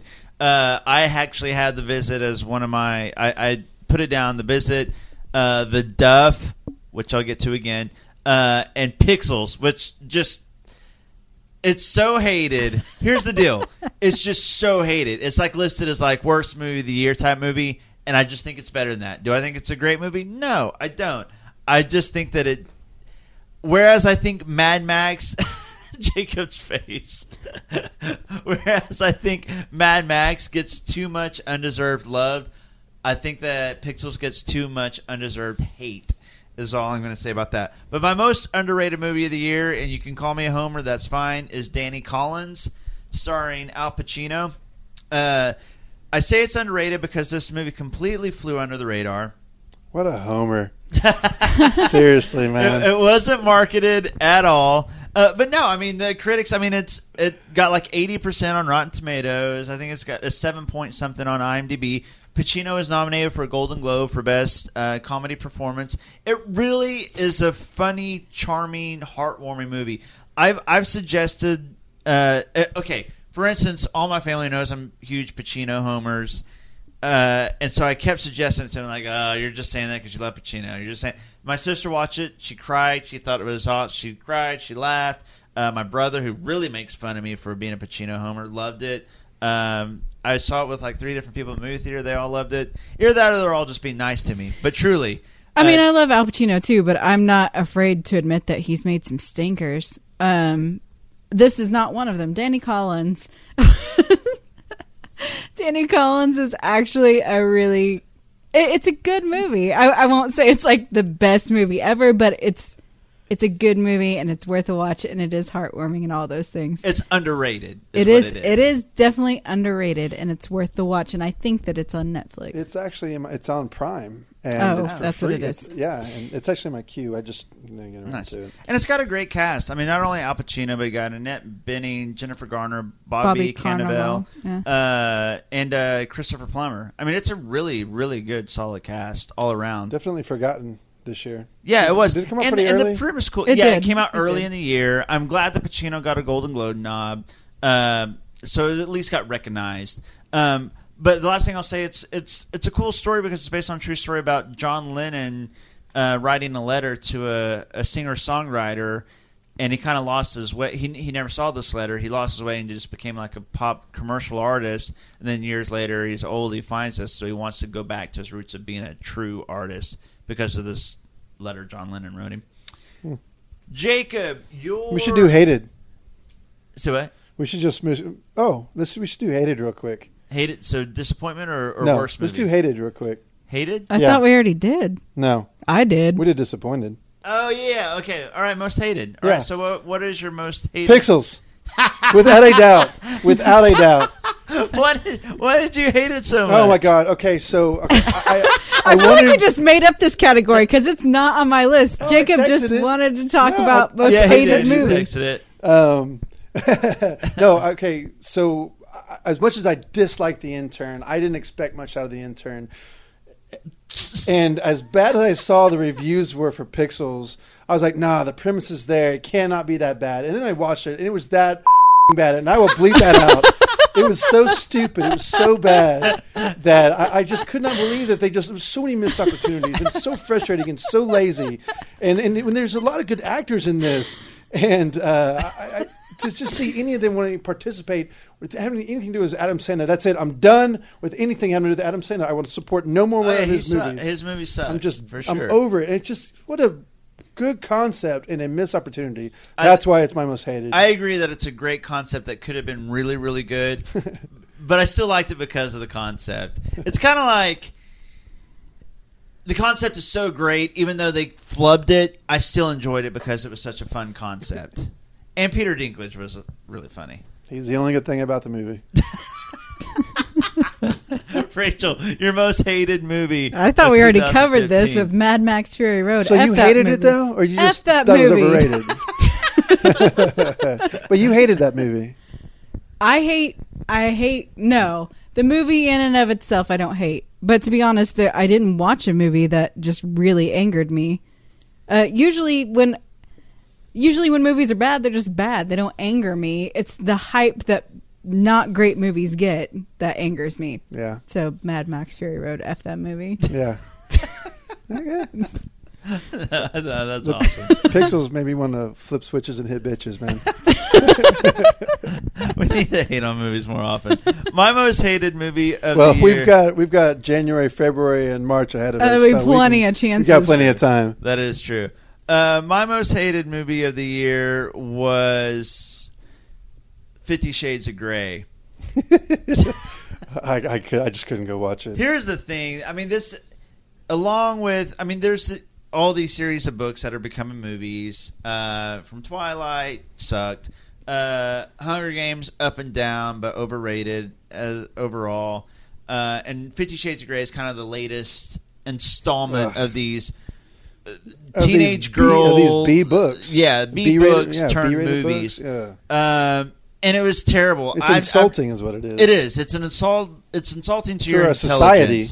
Intelligence. Yeah. I mean, and really, I never read the book because I don't want to, but I'll see the movie. I'll spend 2 hours just to see what the hype is. It's terrible. The acting was terrible. The writing was so terrible. And the fact that it's such a big deal makes me hate it. Like you said, plus, wasn't everyone snickering because it was just that bad in the theater? It was terrible. Yeah. And I couldn't even be turned on by it. Like, it's a movie about sex, and it's and not there even wasn't even sexy. sex in it. Yeah, exactly. And then it's supposed to be so risque, oh, he's bad boy.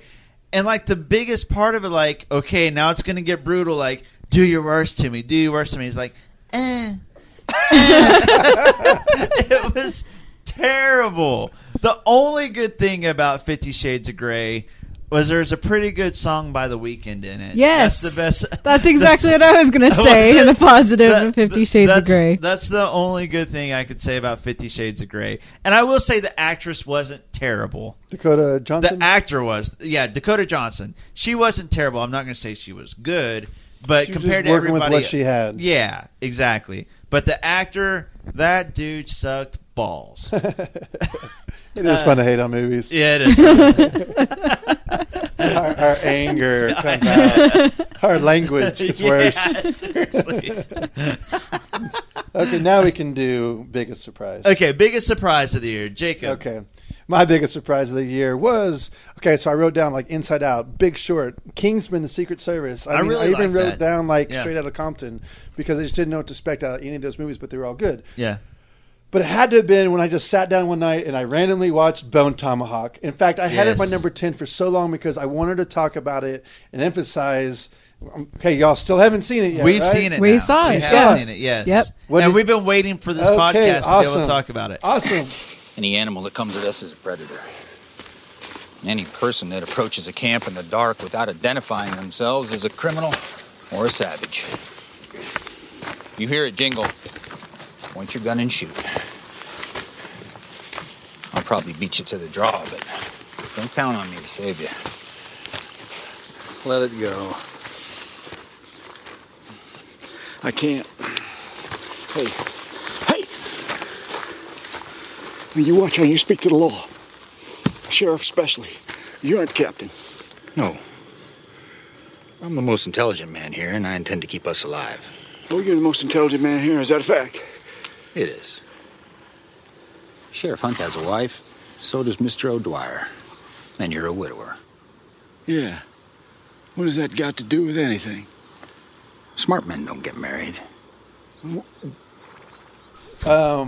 Well, I don't know. You probably just didn't like it that much, but I liked it a ton. Okay, Yeah. I was just. It's more so the fact that I was willing to watch a horror film, which I don't ever which is do. rare for you. But that it was really well done technically.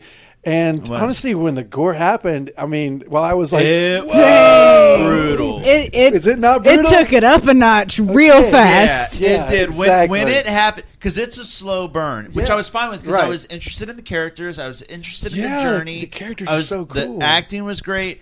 But when it got to the horror, and we're talking like end of the movie, like last 20 minutes or so of the movie, you don't really see any horror. But man, when it happens, and we've seen a lot of horror movies, one of the most graphic killings I've ever seen. Okay, I think I asked y'all that when I talked about it. Like, I'm curious to get your take on that killing because I know you watch a lot of horror films, and if that held up to standards or anything, and that's like brutal I've ever seen. And not to mention, it looked pretty authentic, It right? looked authentic. It looked authentic. It was disgusting. It was so nasty.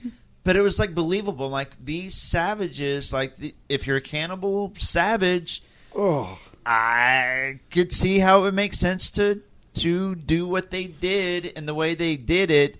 But it also made it horrific because they had an audience while it was going on, and this audience knew that they may be next. Oh yeah, that's right. That's right. I didn't really ever think about that. Oh, how I can't think of anything more horrifying than to know. Oh shit! That may happen to me as soon as they get hungry again. I mean, that's so true. I'm so glad y'all finally saw it. Yeah, I love the movie. I mean, it was a consideration for my top 10, and I loved it because it qualified under that indie, under the radar. Yeah, straight to. I think it was straight to. It was straight to DVD. Straight to DVD. Yeah, it was. Which unfortunate because it deserves a bigger audience. That's awesome. Y'all finally saw it, Rich. Yeah. Was there anything else that you? No, dude, that was brutal. Okay. Here's a interesting question. Kurt Russell, better in this movie or better in Hateful Eight? I actually think he was better in Bone Tomahawk. I agree. Yeah, I think his acting. Because in Hateful Eight. And it seems like he went straight from Bone Tomahawk to Hateful Eight because like the beard he just got a little bit more exaggerated in Hateful Eight. But he had better dialogue to chew on probably in Hateful Eight, like more entertaining dialogue. Right. But this was a more sympathetic character, and definitely a more complex character because. And a more heroic character for sure. Mm-hmm.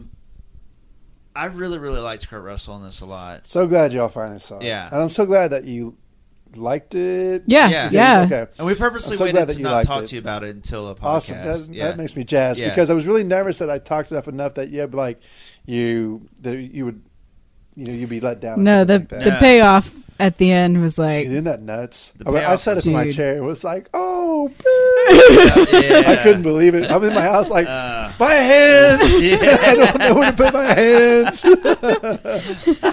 Oh man! I loved. It was a departure for Jack from Lost. Shepard. No, that's his character. Matthew Fox. Matthew Fox. I liked his character because he was like the smart, kind of cocky, know-it-all in this. Patrick Wilson was a sympathetic character. His wife was smoking. It was just a really, really good movie overall. It was. Rachel, your biggest surprise? It's probably 99 Homes, so we already covered that. But let me just say that I'm surprised that Johnny Depp actually took a good role. That's a good choice. Black Mass. Mass. Nice. Couldn't think of the name of it. I was really glad. Not a fantastic movie, but a good movie. Way better than Mordecai and Dark Shadows and whatever the crap Johnny Depp has been making lately. Yeah. So he was fun to watch in it for sure. He was fun to watch in it. I don't think they've done him any injustice by not nominating him for anything, but it shows that there's still some acting chops in there. And I hope that this is the beginning of an upswing for Johnny Depp. Yeah, I really enjoyed him, and I agree with everything you said. I'm glad that I was worried they were going to nominate him just because it was like, oh, good Johnny, you did another good role, and just kind of reward him for that because he's Johnny Depp. And I don't think he was deserving. No, so I'm he glad wasn't. They didn't, but he was good. Yeah. I feel like it's a step in the right direction for him, which makes me happy. Yeah. My biggest surprise of the year is The Duff. The designated ugly fat friend is what it says. He freaking Brandon loves him some Duff, man. I love it's. I don't know if I've talked about it or not, but I saw it twice at the movie theater because I saw it once, and then I loved it so much I convinced some other friends to go see it with me, my sister. Then I convinced some people to watch. I've seen it 3 times, which sounds ridiculous. When did this because even come out? It's a teenage comedy. It's a teenage romantic comedy, and those movies are usually so cut and paste and dumb. But I would compare it to like a Mean Girls or an Easy A. I don't think it was as smart or as good as those. Agreed. But it's one notch below It's that. one notch below those. But it's definitely a few notches above the typical Yes, it is, for sure. comedy. It came out in February, so Yeah. listeners know. So it should Early. be available somewhere. Yeah, it's available. I'm not sure where, but it's available. I highly recommend it. So it stars on Mae Amazon for Whitman, sure. who is Anne from Arrested Development. Yes. Yeah. And she is so good. I love. She's a good little actress, actually. She was a good little actress, and she's so. It sounds funny, but she was charming. That's normally a word used to describe guys, but she's really endearing and charming, and she kind of embraces this whole designated ugly fat friend role. The actress, not the character. It's really funny and clever and. I really, really liked it. And I convinced both my brothers, or 2 of my brothers, to see it, and they were very anti-watching it. Yes. They gave me a lot of crap. They didn't want to watch it, but they were cracking up and ended up loving it. It is really funny. I don't like it as much as I like Easy A or Mean Girls, like you said, but it is really good. It's a big surprise. It's great for the biggest surprise category. Yeah. And I think if you're looking for a fun little comedy, I think it's a great pick. Yeah. For sure. You should watch it, Jacob. I'm curious to see what you think of it. I got it marked on my watch list Awesome. now. Awesome. Okay, next category. Let's do biggest disappointment. What was the movie you were most disappointed by this year?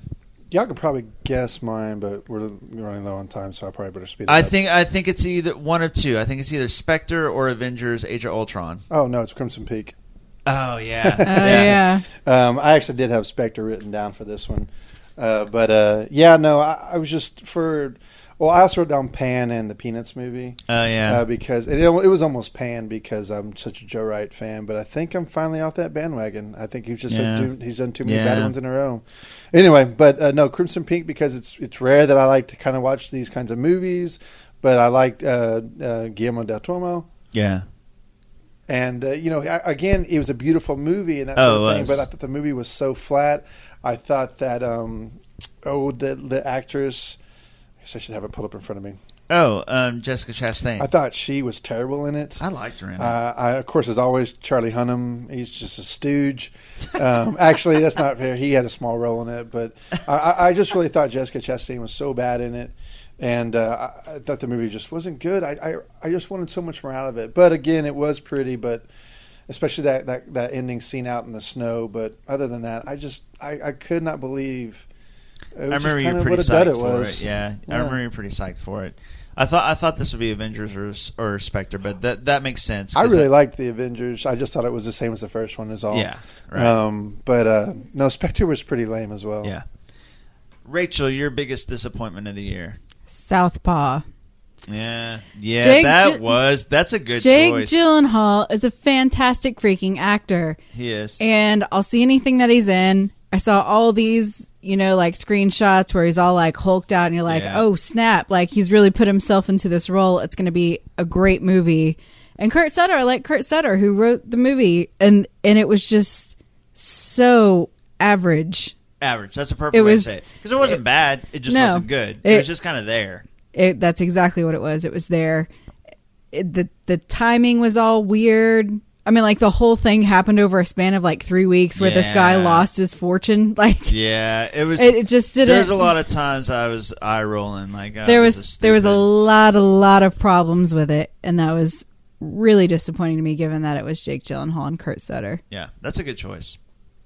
My biggest disappointment, I had a couple written down. I had Sicario written down because I was really disappointed by it. even though it was a decent movie. I had Me and Earl and the Dying Girl. Even though I liked that movie, I genuinely liked that movie, but I thought I was going to love that movie. I was pretty hyped for that movie. The trailer was amazing. It was. The trailer was so good. Damn trailers, I thought just from the trailer and the premise, I thought it could be a contender for like top 10 of the year for me, and I just ended up liking it, but really disappointed. But my pick is actually The Walk with Joseph Gordon-Levitt. That's a great pick. Yeah, I was really excited about this movie. I saw the documentary that it's based on, Man on Wire. I know the whole story. I really like Joseph Gordon-Levitt, and it looked like this really cool take on it.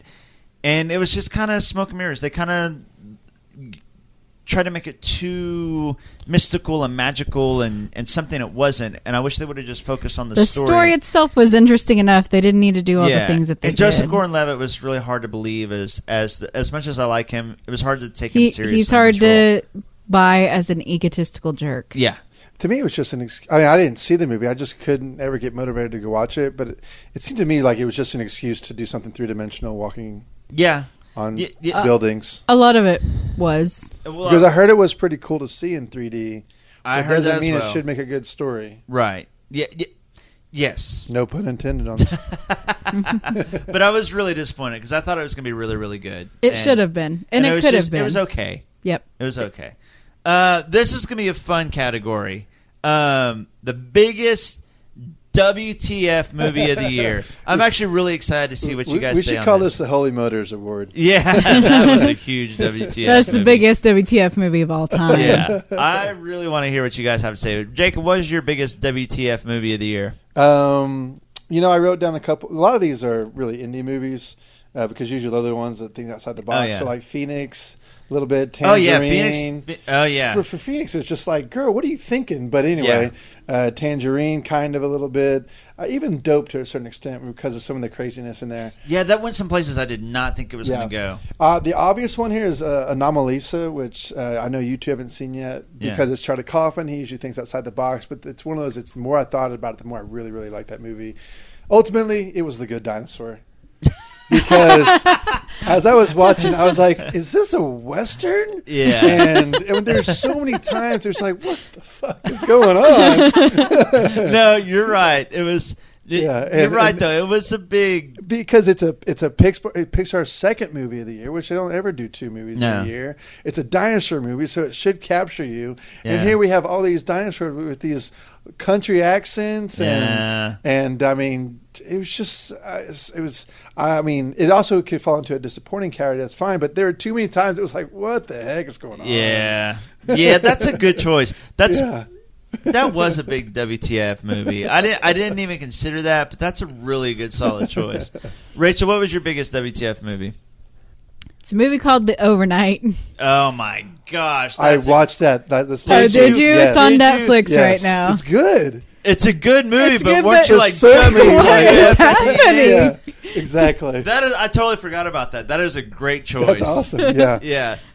Do you want to say why? Had I not known what was going to happen because we talked a little bit about it. Oh, that's right. I we talked about what the movie poster meant. Oh yeah, the poster. Do you have a new appreciation of the poster definitely. now? That and especially the paintings and I was like, oh my gosh, it was so freaking weird. But then where it goes at the end, yeah. Yeah. Oh. Sorry, Rach, that's your movie. No. Okay, so the description: Alex, Emily, and their son RJ are new to Los Angeles. A chance meeting at the park introduces them to the mysterious Kurt, Charlotte, and Max. A family play date becomes increasingly interesting as the night goes on. Okay. Yeah, I mean that's true. It does. Yeah. I thought it was good. Ultimately, I thought it was good too. I liked the movie. Yeah. I gave it a 7. I think I gave it an 8. I gave it a 6 or 7. You know, you've got a really great look. Anybody ever tell you that? No. You've got a really neat thing going on. Mind if I snap a couple? I think I might need some direction or... You just do whatever you were just doing. It was great. Really? Yeah. It's great. Relax. Like that? Yeah. Wait. Okay. Your shirt's kind of blending in with the backdrop. Would you take it off, please? My shirt? Yeah. All right. You know, I would put money on my husband just being passed out on the floor right now. He usually has a bit of trouble keeping it together when he smokes weed. Oh, he seemed fine to me.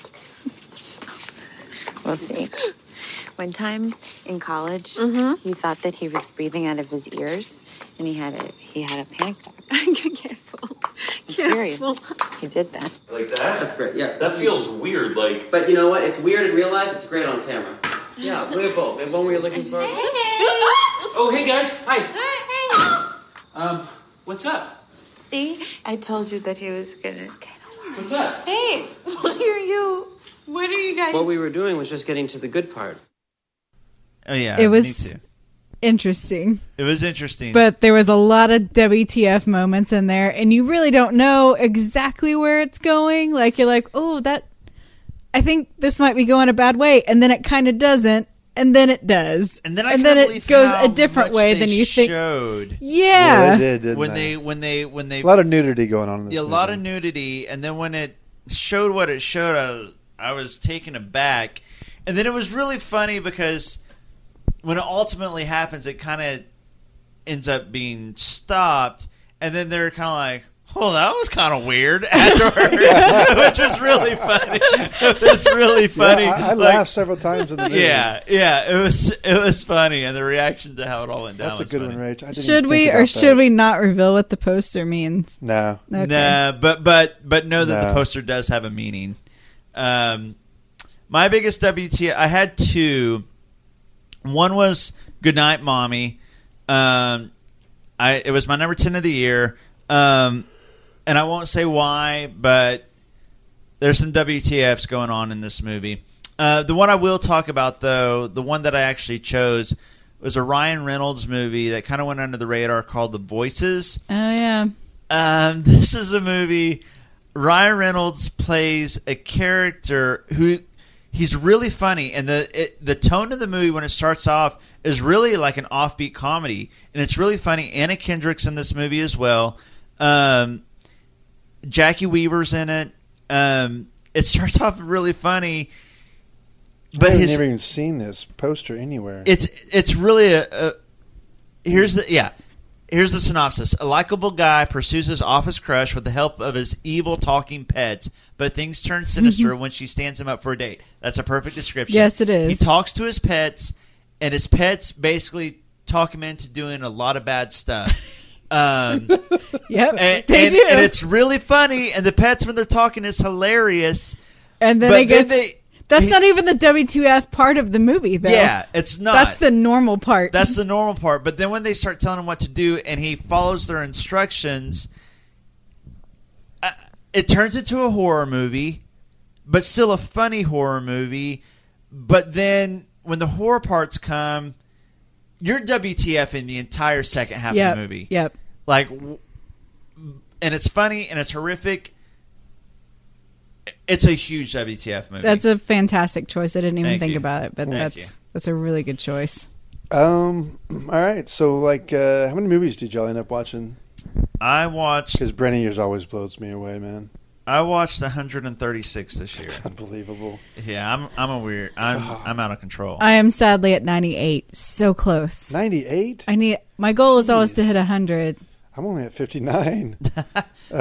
That's honestly that's usually about mine. Usually range between 60 and 70. But that's still way more than the average typical, moviegoer. When yeah. you talk to people, it's like 20. Plus, you have to count out all the horrors that I won't watch and the horrors and the bad movies. You don't watch any bad movies, and you don't watch any horror movies. And you won't really watch here. Let me just go to the middle of my pile.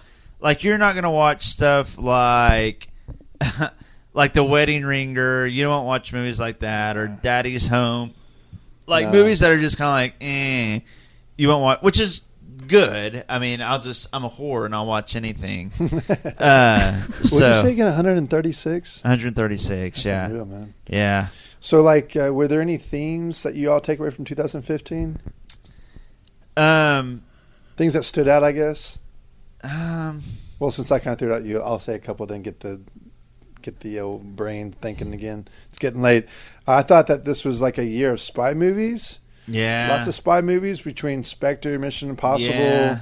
We had Spy. We had Man from U.N.C.L.E.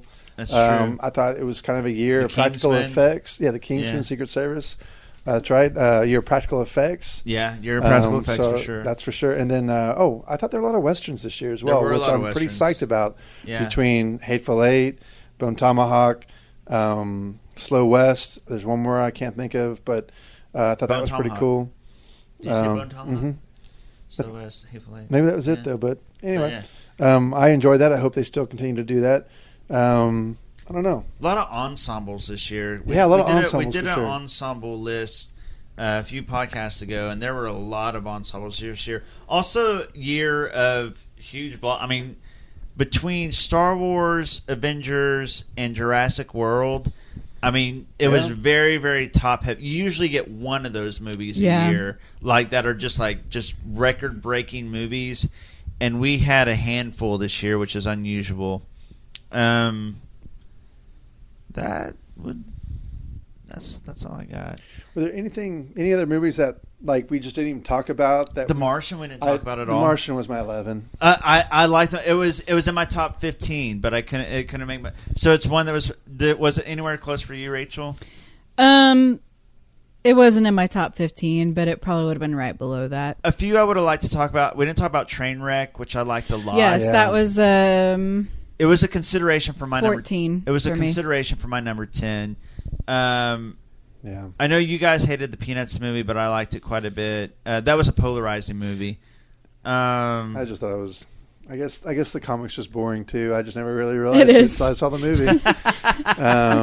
We didn't really talk about Carol, even though we all saw it. I just thought it was okay. Yeah, I thought it was good, not great. Right. Overrated. I would consider that my overrated. Really, we didn't talk about the Mission Impossible movie, which I thought was great. Yeah, I loved the Mission Impossible it was a great movie.